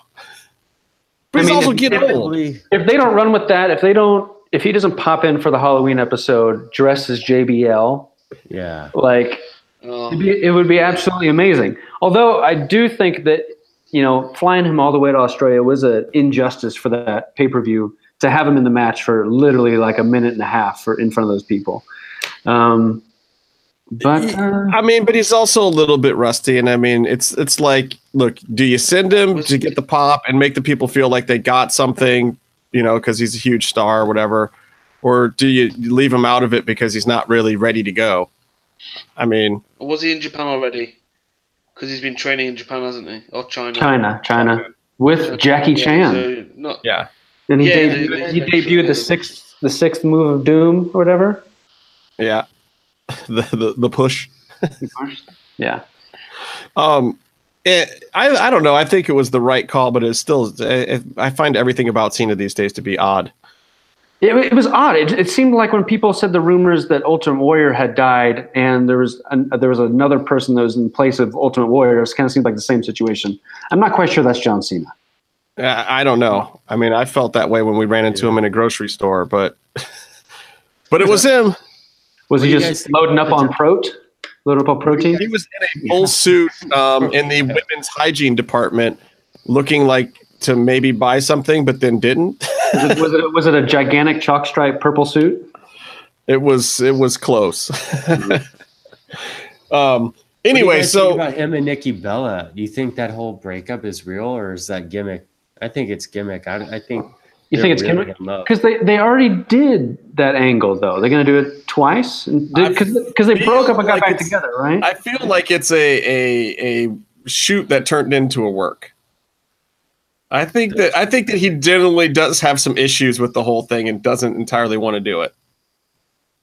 But then now he's making it seem like it's her.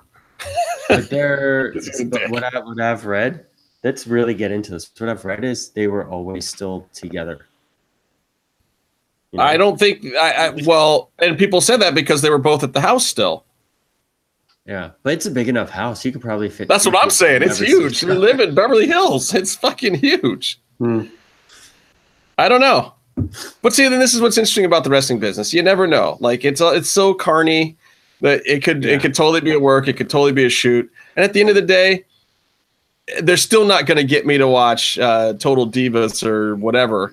They're not. That's just not my program and not my programming. And but I also find it interesting and intriguing. And if they do something with it that entertains me on the main shows, good, more power to them. Do you Good think luck. they'll fly John Cena out to find the reporter's remains in Saudi Arabia? No. In Wow. Marine 7? Wow. Oh, Marine 7. Now we're talking Marine 7. Now Miz might do that because he's a saint.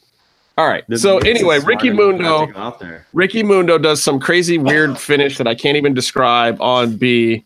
It's a neck breaker driver. It's a dumb move. Curtis Axel does it. It looked really dangerous, but B took it, and B doesn't wrestle a ton, so he ain't exactly the always on top of his game. He does a shoot job and does other things in life too, and like seeing him do a spot like that, I was a little like, damn, B, you haven't wrestled in the last 2 months, man. Maybe you should not be doing crazy spots like that right off the bat. But he took it, and Ricky dealt it, and that was the spot that they were working up to kind of get Ricky's character over, leading into this big Taya match. And then Brenda being the bridesmaid, you get a little bit of payoff for that because he put her in a crippler crossface. Yeah, he basically put her in a crossface and put her hand on his dick. That you're the old. I see. I didn't know that because I wasn't looking at Ricky's dick. The only way that you would know that is you had to already be looking at Ricky's junk, and I think it's you, Byron. I think it's you. You see Brian Cage's from backstage. I just watch what the camera shows. Brandon, what do you have to say about that? All I gotta say is, dicks are big right now. They are. Actually, Brandon. Yeah. Brandon can answer this now. Yeah. When you're shooting on your camera, Yeah. and Brian Cage goes up on a turnbuckle and he stood there, Yeah. do you happen to notice anything? Does something show up a lot? Not. It doesn't show up that much. No. On this I podcast, think it's we have- Byron. I don't think Brandon's paying any attention to that. He frames the guy up. It's a low angle, and he gets the guy in the shot, and he does his job, and he walks away. Yeah. Byron is the only one afterwards that is still thinking about Cage's penis. And But Casey, we both were ringside, and his I've seen it myself. blue snorkel I is have just up in there. protruding through his baby blue tights. And there's this one picture of him from one of the earlier seasons of Lucha Underground. He's at the top of the stairs, and he's like, "Who better than Cage or something at the top?" And you can clearly see where the groin area was photoshopped, smoothed out. You know what the answer to who better than Cage is, right? It's Canyon. Who, dude? It's Canyon. I love that he does that. I love Cage, and I love that Cage pays tribute to Kanyon because Kanyon was awesome. He was a great wrestler. He was great to his fans. All right. So that basically that whole thing set up a match with Taya and Ricky. It's the Huera Loca versus Creepy Dollfucker match. That will also be at Ultima Lucha Cuatro. And then that leads to one of the surprise matches of the season, I think. Reclusa versus Pentagon Dark. I almost called him Penta El Cerro Miedo. That's a different guy. Pentagon Jr., also a different guy. We were there for this match. I think all of us except Meatloaf. And I didn't know what to expect. I've always liked Chelsea. I had never seen her wrestle against a guy before.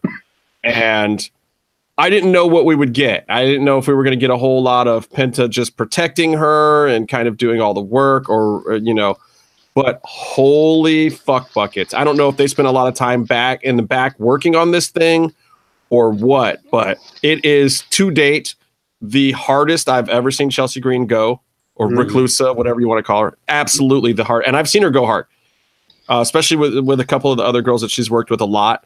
But going with Penta, she went hard. Clearly, she thought this was a big moment for her. You could see it on her face. I saw her backstage before, and she was really excited about the match. She was really into it, and she completely brought it. I was floored. Did not think that we were going to see that match. Did not think that was going to happen. It was shades of Taya and Cage, the match I mentioned earlier, where you get a female performer in there, and they don't get these opportunities very often.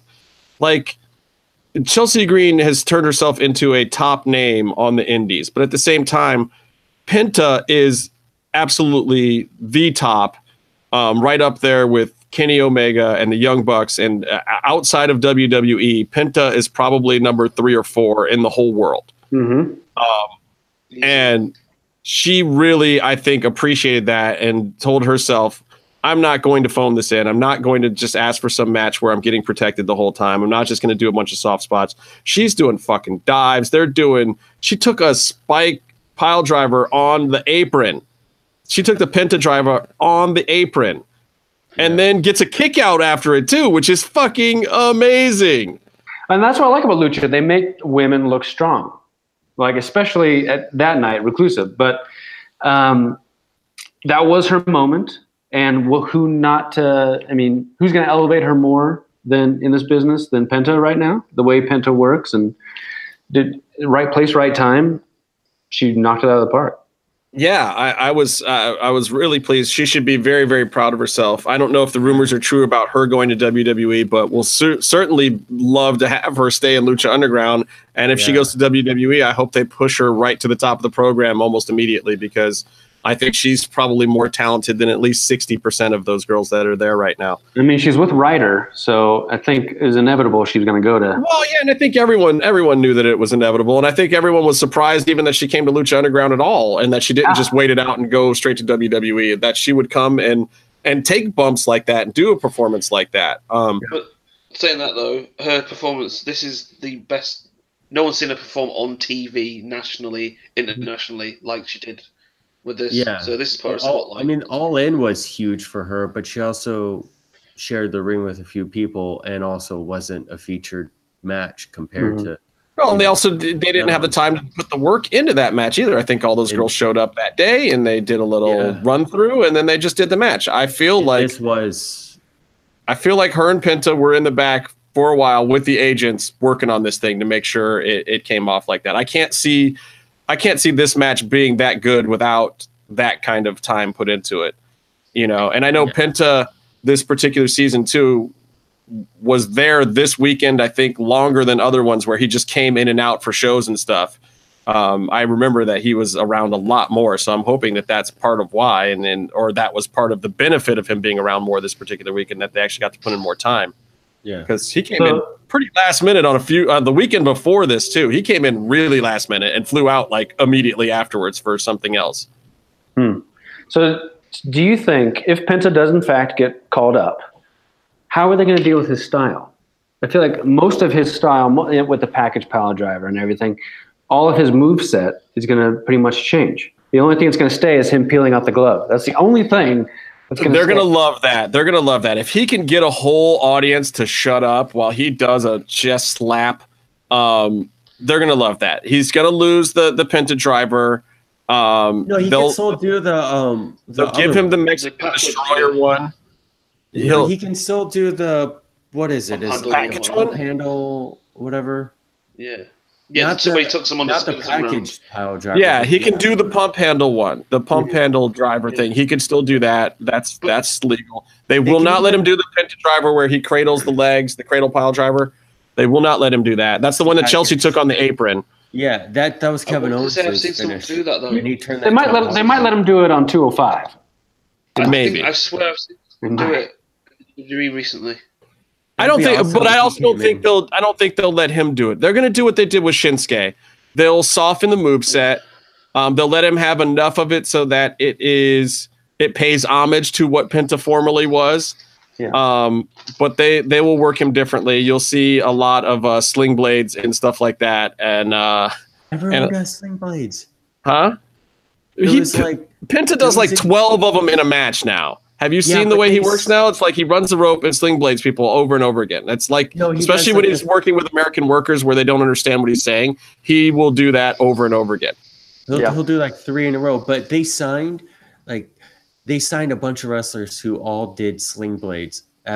There was a minute where WWE had no sling blades. Then they signed like Seth Rollins and Finn Balor. Those guys do all the same moves. Yes, and Penta will be very similar to Finn Balor in his move sets. I think that they let him do. But I just don't. I'm scared for Penta because if he does in fact go, I don't think his English is crazy strong. No, it's pretty good now. It's getting better now. Just from what I've heard, being there ringside, it didn't seem very strong. So, but my problem is, I think that his actual English is getting better now, but he doesn't sound very tough when he speaks in English. He sounds a lot tougher and meaner when he speaks in Spanish. He sounds a little pussified. What's that mean? If you conversation with me, he can hold a conversation with me, and I can't even hold a conversation with you. How does that work? That's what I mean. Yeah, my favorite. So maybe thing I'm is, in the middle. Well, Penta speaks more English than you, is what it is. My favorite thing is where Penta will be yelling for like a minute and a half, and then the subtitles underneath him will say, "I'm gonna beat you up." Oh yeah, he said. I think he said more than that. He said something "puto chinga tu madre," and the translation on screen was, "I'm going to break you." Yeah. That was funny. Yeah. I think they just do that to see if people like have a basic concept of Spanish swear words. Didn't Tejano say Tejano said I'm gonna split you in 2 in season 2, didn't he? Season 1 or 2? Tejano's the best. What's Tejano? Tejano was a ghost this year. He was another victim of the visa thing, I believe. Oh, that's right. Okay, I didn't know that. He's working for Famous B down in Mexico. Yeah, according to canon. Yeah, a lot of guys missed out from this season because of the turnaround on the episodes and the Trump era and getting visas. And we talked about a little bit on the show about, people who dislike Lucha Underground this season or have issues if it's because the product has gone a different direction or, if it just never turned into what that they were looking for. A lot of people who are big fans have issues with Lucha Underground now. And I don't share those issues because I still find it to be highly entertaining for what it is. And I think that everyone involved in making it now has got a better understanding of what they have to work with. And I know that there were a lot of grandiose plans the first couple of seasons. And I know, I was sold on the EV-dub vision of Lucha Underground of we do 40 episodes a year, then maybe they get some touring in and the guys can do some stuff, but we hit the Hammerstein ballroom type places and we go there for 2 days at a time, kind of like what Impact is doing right now, where they take the show on the road in small bursts, but that's not for TV. That's just to tour it a little bit and give everybody some money to work. And that merchandise is awesome and always, which it got better over time. That first couple years was painful though. But although at Ultima Lucha Quattro, they still had shirts for Ultima Lucha Tres. They had no Ultima Lucha Quattro shirts. And all they had to do was like big block letters that just said UL4, and they probably could have sold at least 700 of them that day. Yeah. You know what they've been doing with that the past seasons? They'll do the shirt with the matches, and they'll put them up for sale once it's aired. But why? It's just free publicity for the match. I don't know. I have my people are going to buy the shirt to do with the event. Are going to buy it at the event, aren't they? You don't buy the shirt after because Woodstock happened. I'm going to buy a fucking shirt with Woodstock written on it. Well, and it's weird though, but this goes back to the whole thing of Lucha Underground really being all these separate entities of being MGM and being El Rey Network and being Lucha Libre FMV, and it's Dory and it's Evie Dub, it's Rodriguez, it's Burnett. It's like every guy gets their money from a different place, and that's really on Dorian. It's like, and Dorian, I think, looks at Lucha Underground and he doesn't see it like the live events in Mexico where he can really make money off a mask or a t-shirt because there's 500 people in a room. So he doesn't really I don't think he really feels the onus to make that happen for those events. That's not really what it's about. Yeah. I think it's about like this product exists, and that allows him credibility in the overall bigger world of television and wrestling. And it's not really about making the day-to-day money. Again, it's the difference between Lucha Underground being a TV show or being a promotion. You know, if you're a TV show, if you're Sons of Anarchy, you put out 2 Sons of Anarchy t-shirts and you make some money and you call it a day. You don't put one out for something cool that happens in one episode of Sons of Anarchy. But you do put out a fucking Sons of Anarchy jacket because you know it's going to make money. And it's like, you know, there's the logo shirt for Lucha Underground. It's weird because Lucha Underground is just, it's not a wrestling promotion. It's a TV show. Yeah. And that makes it, I think that just makes it difficult. I don't know that the powers that be up at the top of the ladder are ever going to have a cohesive enough unit to get together, you know, storyline and marketing and event promotion and have it all be one symbiotic thing. Which is sad because I agree with you that it is more of a TV program than it's a promotion. But that's sad because I literally think it's the best televised action. Absolutely. It 100% is. So I wish that they would let the guys sell the T-shirts and stuff, kind of PWG style, you know, in that big waiting area.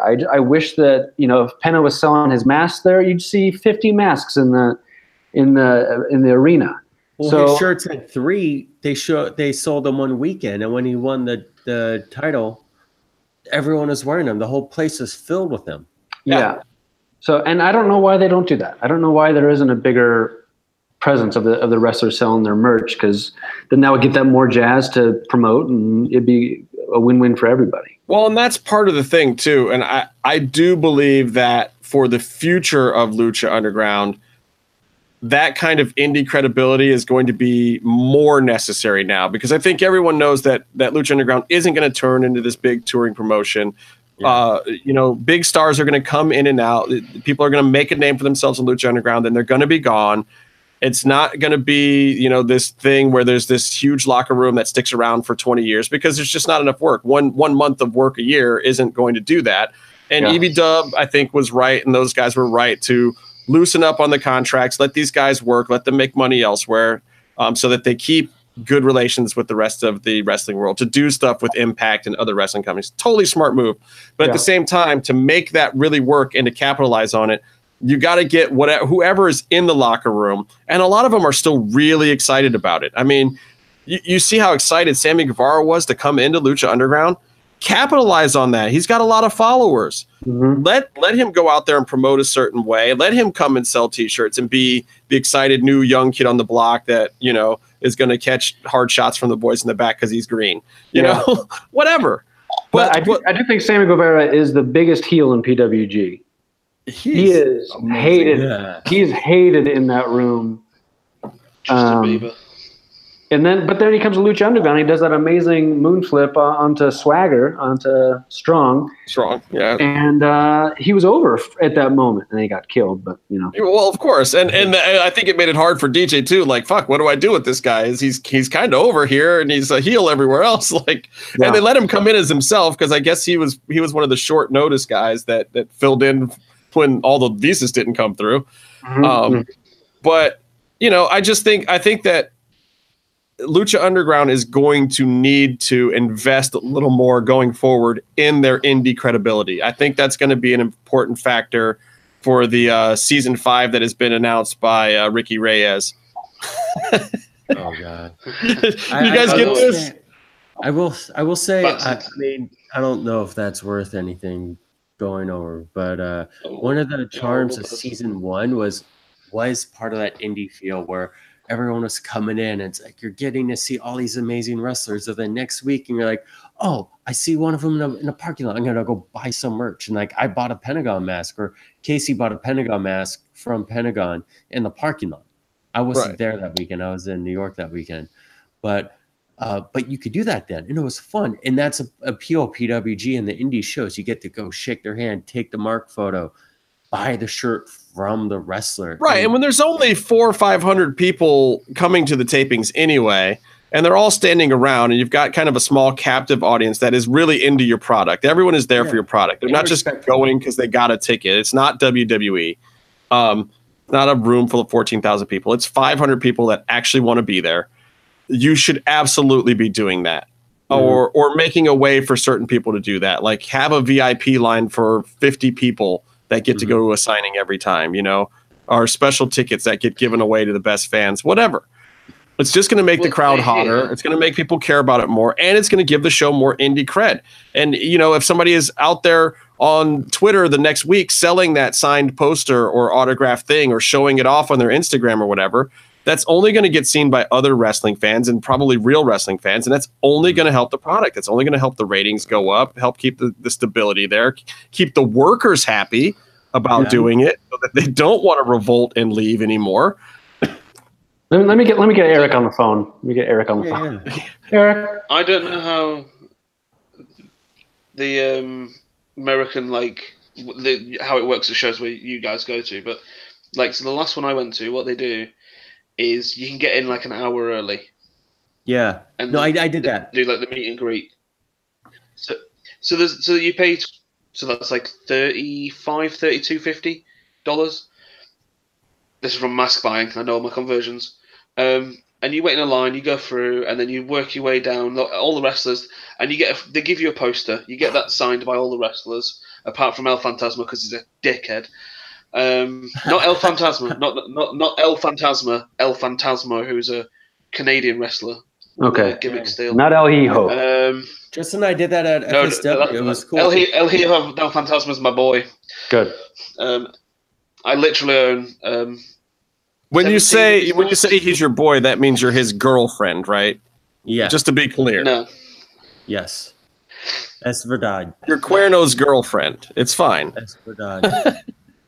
He's got a great body. Ring gear now I've got his ring gear from this season of Lucha Underground now.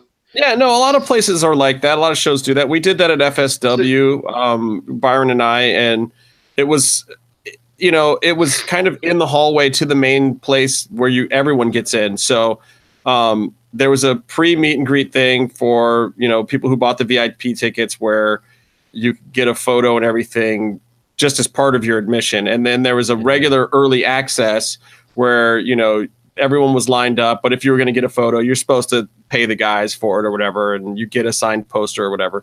But you worked the whole line, and, we had Matt Hardy there that day, and Willie Mack and Sami Callihan, and AR Fox was there. Fox was there. Cage and Melissa. Cage, Mundo and Taya were there. They were cool. We totally no-sold Sammy. Davey Boy.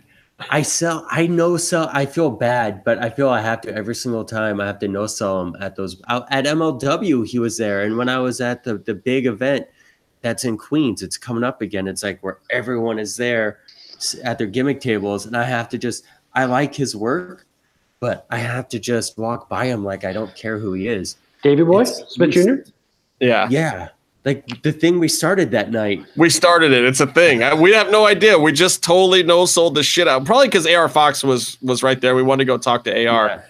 I love his work. And at the MLW show, I tweeted him afterwards that he had the match of the night and he liked it or something. But in person, I don't know. But I tell you, I went to the MLW thing and it was weird. It was not set up where they were all around you go in line. So Joey Ryan was out first. And Harry and Simon Grimm were out, and Simon Grimm was just standing around talking to people. He was cool. I didn't go up to him though, but I went up and talked to Joey Ryan for a minute, and he was super cold. And then I felt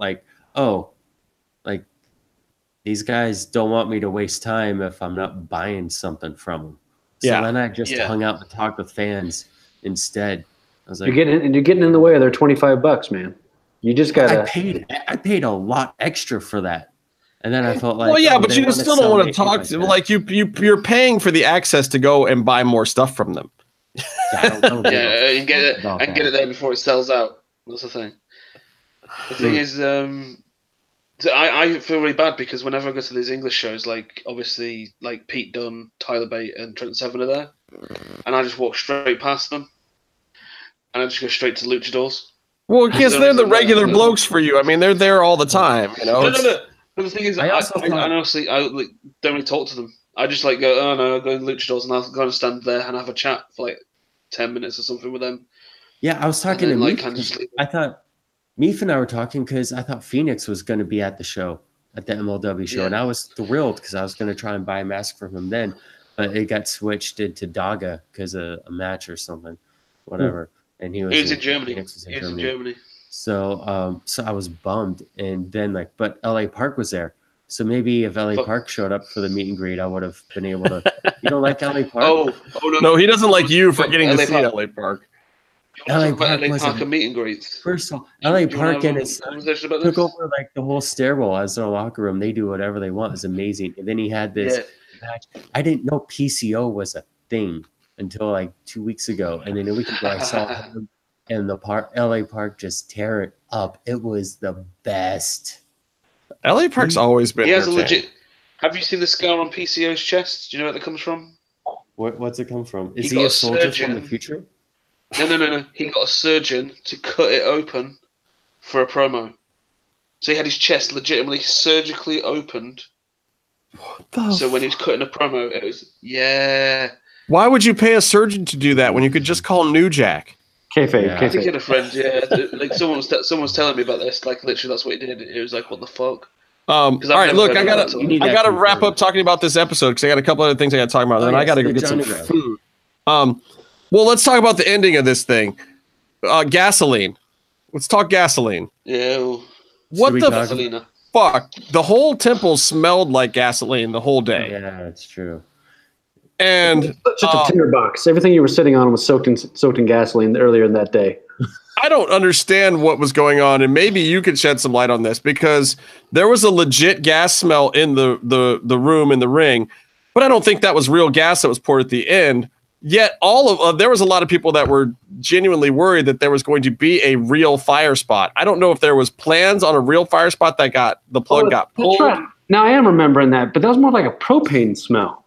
I don't know what it was, but before the gas can actually even came out, people were talking about how they were worried about the gas smell, and people were telling security and whatnot. And then Martin comes out with a gas can, and everyone's like, "Oh no! Did this turn into XPW? What is happening here?" That was Pentagon's gas can when he tried to light Vampiro on fire. That was awesome. Looks like you're about to elbow your cat. Top rope. No, she's snoozing right there. Billy Fever's gonna get some bows dropped. Fever. Anyway, the whole end of this was very tense. I liked what was going on with the tacks and the barbed wire baseball bat. It pretty much screams like if you don't want to see the Sierra Meadow match, then there's something wrong with you. Mm-hmm. You know, it's great when Marty dropped a knee or a barbed wire shot on Pentagon and ended up just planting his whole palm in the tacks. Oh, by himself, yeah. He can't not bump too hard at some point in time. Yeah, I think Penna is Cerro Miedo, but I truly think Marty is Cerro Miedo because yes, there's a match this season that the director was very worried that he was going to possibly bleed out because he just goes for it. Marty goes for it, man, and. Does he Wagner it? Well, and I've had this conversation with Marty. That's the official bar now, isn't it? I mean, I've had this conversation with Marty. Like, Marty will do things like in a lumberjack match, he'll be off on the side bumping when there's no camera around, and only 3 people are in the whole arena are watching him, and he will bump harder than he does on camera. Like, people just don't understand. If he's putting on a show, he doesn't have a way to keep himself from absolutely putting on the best of what he thinks is a show. Now, maybe this is actor, though, isn't he? Well, it was. So he's got that actor's mentality of. But it was like Ultimate Lucha 1. There was a big match, like a big battle royal or something, right? And that's when we first noticed how legit he was when he was taking headfirst bumps into walls and into the stairs or with no cameras on him. No cameras, and he's just headfirst bumping. Someone touches him, boom, and he's going hard. We're like, oh wow. Yeah, I've seen him go into those bleacher steps a couple times too when there are no cameras on him, and just like, wow, bro. I remember watching Marty talk over a spot with Vampiro and what he wanted to do. And Vampiro, I don't know if you call him like a hardcore legend, but he's done some crazy stuff, and he had to keep dialing Marty back because Marty just wanted to go so heavy and so deep with things and get blood and take a bump like this instead of taking a bump like this. And Vampiro had like, what do you do in your body? Don't do that. It was very strange having like a king of darkness, talk him off the ledge. And given Martin doesn't wrestle as a lot as some of these other guys, so he doesn't take the daily wear and tear that a lot of these performers do. But at the same time, oh my God, the dude's just crazy. Mm-hmm. And you guys gotta watch the rest of the season because his craziest moments are still to come. And it's not a secret. It's not going to be a secret that he's got some ridiculous shit coming up. And it's part of the reason why they put the belt on him. It really is, because he put the time and effort into it, and he's willing to go the extra mile. And we just have to keep him from going too far. But the good thing is, since he was on this show last week and Lucha Underground was already taped, everyone at least knows that he lives. Yes. Yeah. That was like the thing is that was like after the one Ultima Lucha. All of a sudden, Marty's hair's really short. Oh, and yeah. Then a few months later, you're like, oh, he's in a hair match. Like, oh, this all makes kind of sense. You can only protect it so much. So I gotta ask you guys. Go ahead, Beef. So I was just gonna say I have to say I always say it repeatedly because I think it needs saying for him. He's the guy who Pentagon became massive from Lucha Underground. There's, that whole gimmick just took off like wildfire. But Marty, when he turned up, I was like, what the fuck? And I didn't think anything of him. And his character work and effort and everything he's put into that character, just the whole shebang has just been amazing. Like watching him, if you got to go back now and watch it as like a timeline, I think it'd be so amazing to. It's just what he's put in and everything like that. It's just, and that's why I wish that Lucha Underground would get. That's why I wish Lucha Underground would get a green light faster every season, because Chelsea could be that right now. But we're towards the end of the season and she's just getting this push now, and same with Cross, and it's just like, oh fuck, can they get these people back next year when they do this again? Yeah, that's the scary part. Yeah, and it's like, because you see the potential there. Like if the reclusive character is back, oh my God, what the hell could you do with her now? What can you do with Cross as the White Rabbit going forward with canon stuff and ring work? He's barely touching the ring so far this season. You're just getting kind of a little taste of it. And you see what he can do over in Impact and other things. But just like Penta, the version of the character that you get in Lucha Underground is a different thing. It's a different thing for Chelsea. She's not the hot mess. She's this other evil kind of crazy woman. And with Cross, you've got Cross being this ultimate hitman guy in these other places, but he's got supernatural capabilities in Lucha Underground. Like, what can they do when you combine that with the insanity of Paul London and DJ's writing and Cross's wrestling and mean faces and his promo skills?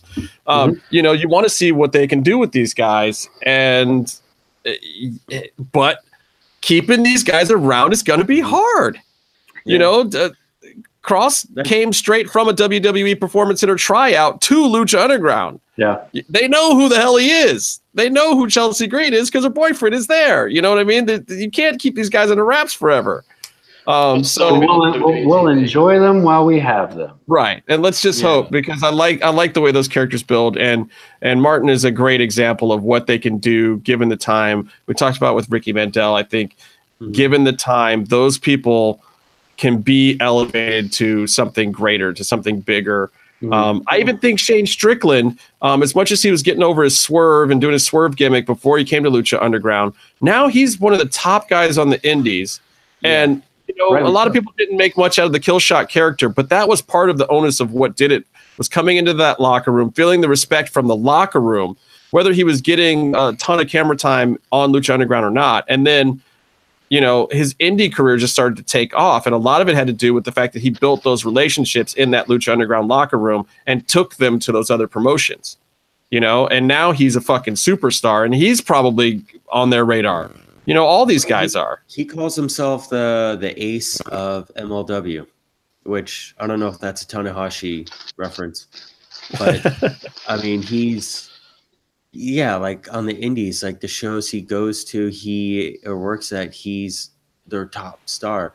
And his acting, his character work is top notch. And you got to think that the creative focus that Lucha Underground utilizes has to have been a huge effort, because on the indies, it's like make your face, sell your shirt, do your 10 finish, spots, but there's no focus, there's no direction, and that's something like we talked about, how there was a bit of a problem with Cage with how great he was, but he's kind of like, he's the moves, he's not over it, like you want to see him do the moves, but he doesn't have like the character that you want to win. Whereas like Killshot, he has that background. It comes through in his matches, comes through in his mannerisms, and it's all focused for the character and a story. He went and look, Shane Strickland went and learned how to have star power. Yeah, he absolutely learned it. I saw the guy 3-4 years ago. He was great. He was very interesting. He was not a star. Did he learn how to have star power? I don't know. A lot of those guys do, and they're smart if they do. But he learned to have it. All right, so I got to talk about the best dive of the week, and it does not come from pro wrestling. It comes from Khabib the Eagle Nurmagomedov and his top of the cage dive into the crowd to whoop on Dylan Dennis. And I don't know if you guys saw any of what transpired. This was a great card. Everything was amazing. Everything that came out of Derek Lewis's mouth was genius. My balls was hot. My balls was hot. And then this whole, no, Joe Rogan, I talked to Donald Trump and he said I had, whatever he was talking, all amazing. He gained like 1 million followers on Instagram. And if you're not following his Instagram, you should be one of the 2 million that joined this week, because it's all hilarious. Amazing. We got to go. He had like 20 seconds worth of gold sound bites. We had to go through all of them. One, Rogan's like, so everyone's saying you have to challenge for the belt now. He's like, what? I got nothing in my gas tank. Joe, I'm just trying to take a nap. Like, what? It's like, I'll come on your podcast 2 weeks, smoke some weed. Oh, which is hilarious, because I don't know if you know this or not, but they did give him the title match. He is fighting Daniel Cormier now for the title. Cormier is not fighting Brock Lesnar. He's not? Not current. That's not the next fight scheduled. It's Derek Lewis. It's Derek Lewis versus DC at the in a month in New York at 2:30, like the next UFC pay-per-view. They didn't have a headliner. I think that DC was like, okay, he's beat up and tired and clearly doesn't have the cardio, so I don't mind fighting him if that's who you want to put in front of me instead of Brock. And I think, Derek Lewis is kind of like, yeah, I don't really want to fight right now, but it's a lot of money and it's a title shot and I could always win with one punch, so fuck it. So these two guys are headlining the next UFC now. Derek Lewis talked himself into, with that promo, talked himself into a title fight that was not there, that did not exist for him. That was not an option. He was going to have to wait it out or maybe get an interim belt while DC fought Brock. And that wasn't going to be until like January. And then DC was probably going to retire. DC's plan was to fight Brock and then maybe John Jones or maybe Gustafsson, whoever wins that fight, and then most likely retire in March. And instead, now he's fighting Derek Lewis, who, by the way, as out of shape as he is, as hard as he's coming off a fight that he almost lost, really could win with one punch. The dude is not called the Black Beast for nothing. That punch that he won that fight with was fucking ridiculous. I feel like I want a Black Beast t-shirt. You got to. I mean, he was 10 seconds away from losing that fight, and he was getting whooped on by Drago. He was getting whooped on by a giant Russian man in a brutal fashion. He had no business winning that fight. Won the fight in the last 10 seconds with a knockout, and went on to cut the best promo in wrestling or MMA or anywhere all week. Better than Khabib and Connor's shit. Absolutely stunning, amazing stuff. But still, not to be outdone by Khabib the Eagle Nurmagomedov flying out of the cage like he was going to actually fight a bear after the fight. Like, you've won the fight. Do you not understand? The guy talked all kind of smack about you, your religion, your country, your people, your fighting, talked all kind of shit, and then you humiliated him. It was an easy win. You beat the piss out of him. There was not going to be a rematch. There was not going to be any more talk of it. He was going to be out of your life. He was sobbing quietly into a pillow in the corner at the end of the match, talking about reevaluating his life goals. You know, clearly lost the fight. Where's Casey? Yeah, I think when he jumped out of the ring, he was just auditioning for Lucha Underground. let's hope. I come fight with bears, Lucha Underground. Yeah, I mean, give him a bear gimmick. That video is amazing, by the way. Oh, that'd be great. Have you watched the video of him fighting a bear? Tell me, fighting a bear. he'll do it. That's amazing. Single leg grabs, and Yeah. the bear's like, no. I think the only two men crazy enough in the world to actually want to fight a bear are probably Khabib Nurmagomedov and Josh Barnett, because Josh Barnett They used to just- run that gimmick. Which I got a little inside information, by the way, over this past week about that Josh Barnett. You know, when Jay White knocked that was legit. That was unplanned, and Josh Barnett truly was walking around that ring trying to kill Jay White.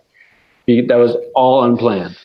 And Josh Barnett is that kind of crazy guy. Like when Josh Barnett says things like, I don't know about MMA, you know, maybe I'll retire from that and go do like some real death matches in Thailand or Japan or something. He's not kidding. Josh is a really nice kind of guy, but there's also something loose in here. And Stable? Frank Mir's a little bit that way too. Like Frank Mir will just break a guy's arm and just kind of stand there like, oh yeah, your arm's broken. Which is I the break the other scariest thing. Which is even scarier than them being all hyped up about it. Yeah, and Barnett is absolutely one of those, and people think it's a joke. It is not a joke. If Josh Barnett looks at you one day and says, I'm going to wrestle an alligator, back the fuck up, because he's going to go wrestle an alligator. Do you think he should still do commentary on Axis? I liked it when he wasn't. I don't know. I don't know what Josh Barnett should do at this point in time. I mean, he got out of his UFC contract. He's got kind of the world at his feet again. And he's only got a couple years left to still be crazy. So Josh Barnett should just go and be crazy for a couple of years. Then he should calm down. Then he should take the announcing jobs and sit at a desk and chill the fuck out for the rest of the Speaking time. of crazy, can I ask you what you think of Fedor and Chael Sonnen? I think Chael has always been a better talker than fighter, and Fedor put it on him as he deserved. I mean, did you see the footage afterwards where he's like hugging Fedor or whatever, and they're talking, and then Fedor gives him a jacket, and Chael's just like, yeah, man, wow. Well, that thing you did with my face, let's not ever do that again.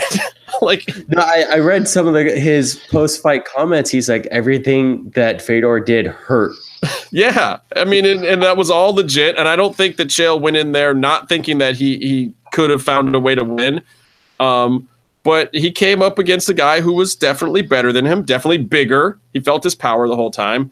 And then afterwards, Chael had a lot of respect for Fedor. Fedor went away for a few years, right? Yeah, Fedor's been in and out because Fedor never went away. Fedor just, he had his contracts through that M1 global company for a long time, and they were kind of managing in him a certain way for certain amounts of money. There's been talk that some of his Japan stuff may have been fixed, may not have been. Nobody really knows. But towards the end of when Japan kind of dried up for him, he just didn't do anything until M1 started running stuff in Russia. But then his contract with them was up, and then that's when the Bellator thing happened. So then now you see a lot more Fedor. It's a shame because I think business and Fedor letting other people run the business of Fedor Emelianenko cost him a chance to be as big a name as he could have been. If he had gone to the UFC back in the day when there was really still a chance, he would have had to take a tremendous pay cut, but he could have done it on a 2 or 3 fight deal. And for his overall legacy and for his pocketbook down the road, I mean, he could be looking at Conor kind of money right now had he done that. He would have been the biggest star. He would have been Brock Lesnar before Brock Lesnar. Well, they were trying to work a fight between him and Brock, right? Or that's the fantasy. Like, as far as like, there was all sorts of fantasies. Him and Randy Couture, him and Brock, him and a couple of those guys. I mean, I'm a real casual fan, and to me, Fedor was always the unofficial heavyweight champ. Right. He always seemed like the best, and only if it was like a wish if only someone could fight him. But that's part of why he needed to come to the UFC, because The drug regulations were stricter. I mean, in Japan, in the early days of Pride, there was no regulations against steroids or all sorts of performance enhancers. And so nobody knows. And there was also no commission regulating the fights. So they could have been worked. People don't know if early Pride was works or all real. And there's some fights that people have said were clearly works, but not all of them. So it's like there were some fights where they're like, get a guy to come in and they would say, okay, well, you're going to do this. You're going to fall down, whatever, and say we actually go out there and punch each other and do real MMA. But at the same time, eventually one of them was going to give up and let it happen. And Pancrase was the same way. Some of it was shoot, some of it was work. And nobody knows.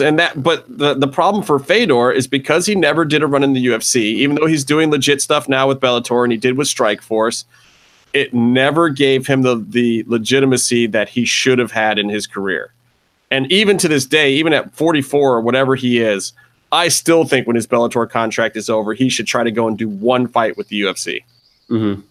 Do you think as a heavyweight, he's one of the most durable heavyweights too? Because they all like the ones that win, they seem to somehow get hurt almost right away.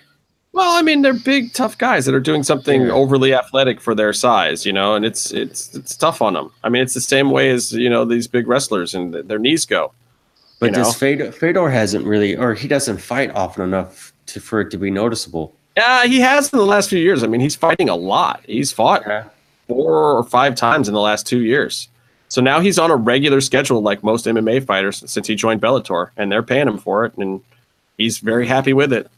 And he's taken some losses and he's taken some wins. So we'll see where it goes from here. All right, guys. Well, that's about all I have. Anybody else want to add anything? Brandon, you got anything you want to plug? Just Ryan Baxter reenactor on iTunes. That's really the only outlet for me right now.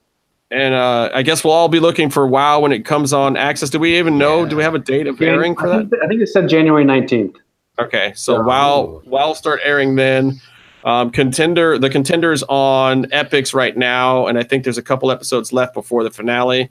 And of course, Lucha Underground. A few more episodes left, and hopefully Brandon will survive them and not have to take any more bumps. Well, if they bump me, maybe I'll get a bump.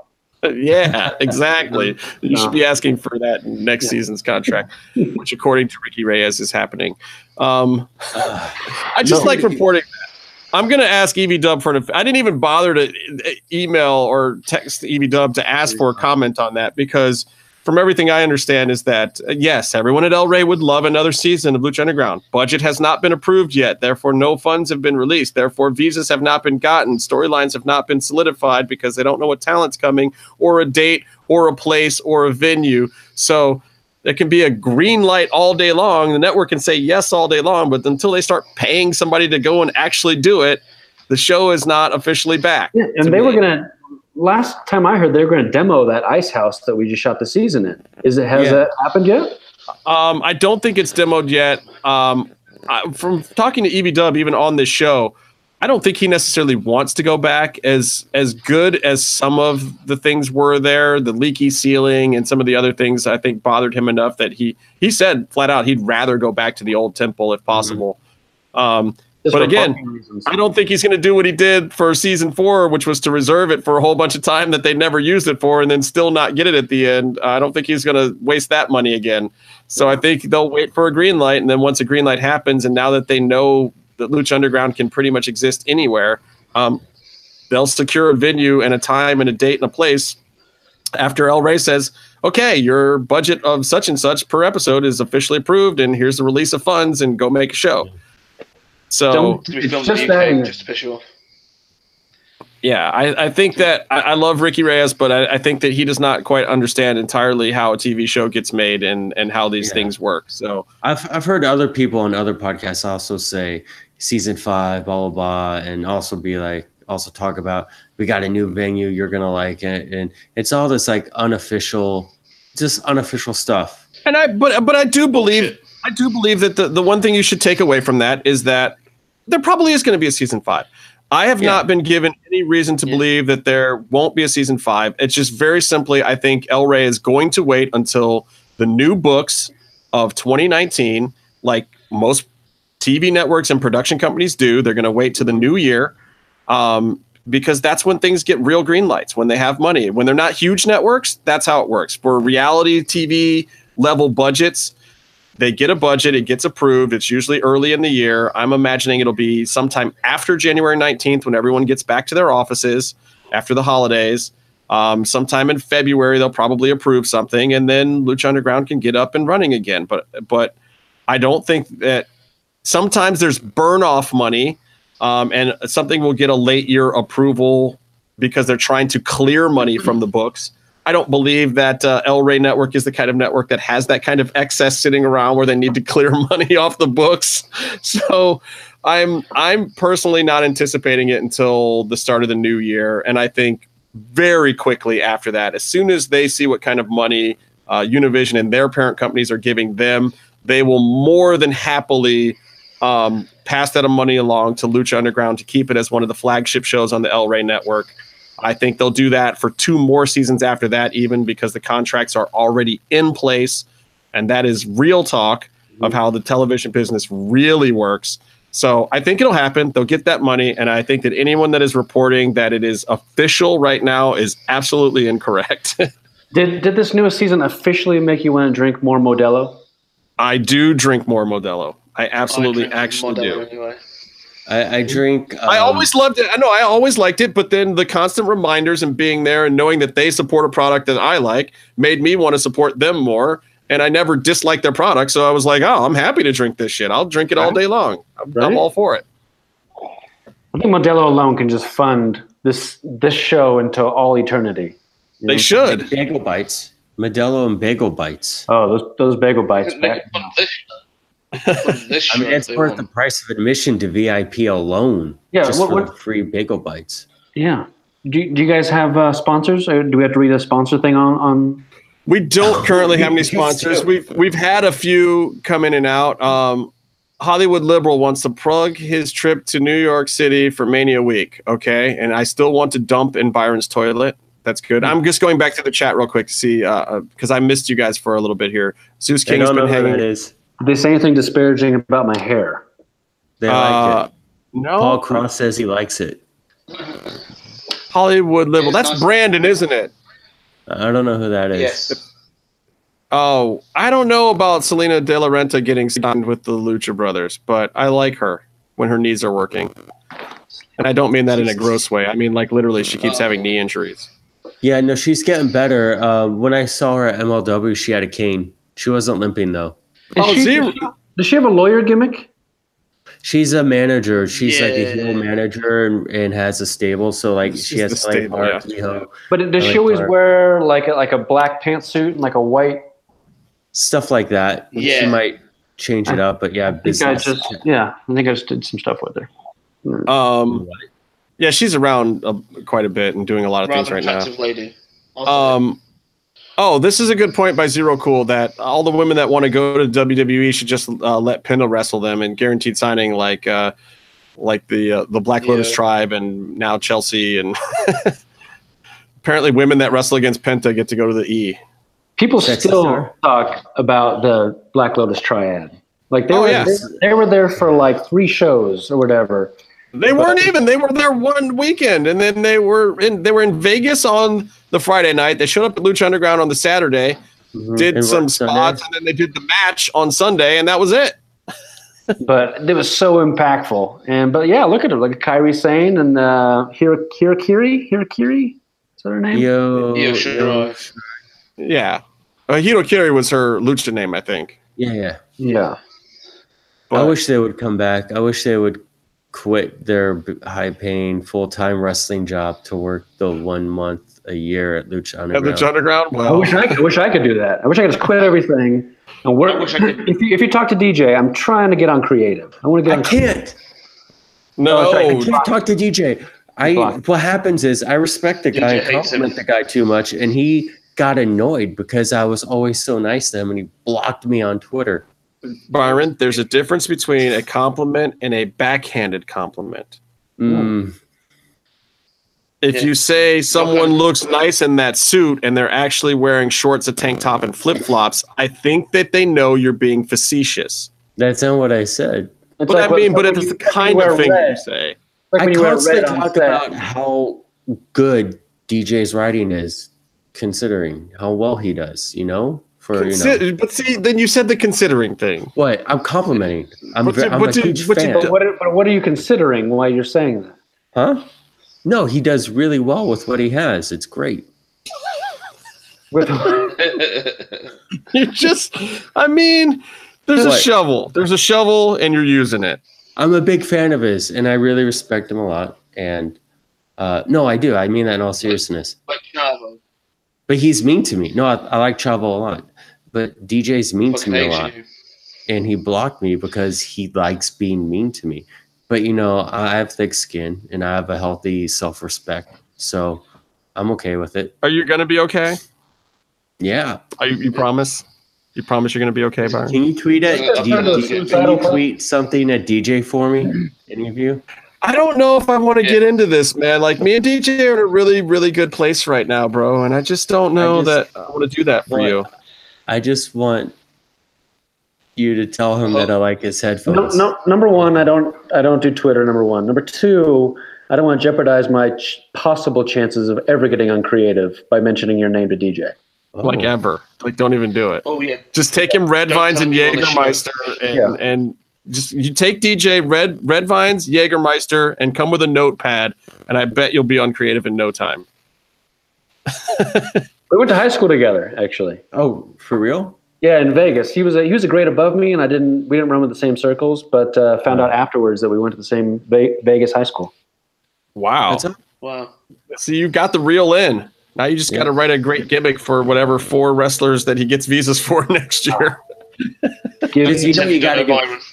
What you got to do is you got to have storylines and gimmicks for like 4 white wrestlers as backups for when the Mexican wrestlers aren't allowed in the country again and they need last minute. Well, that's true because he's already got the storylines written for like the 7 guys he wants to come up from AAA, and he's had them written for a long freaking time, and he's probably sitting in a room right now scared shitless that somebody else is going to grab those guys if they haven't already been grabbed somewhere because he had his eye on various. I'm sure Bandito's one of them.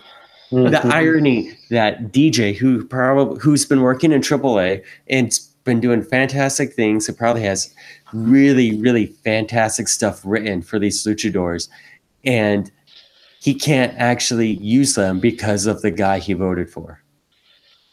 Yes. The irony. That's as political as I want to get. Yeah.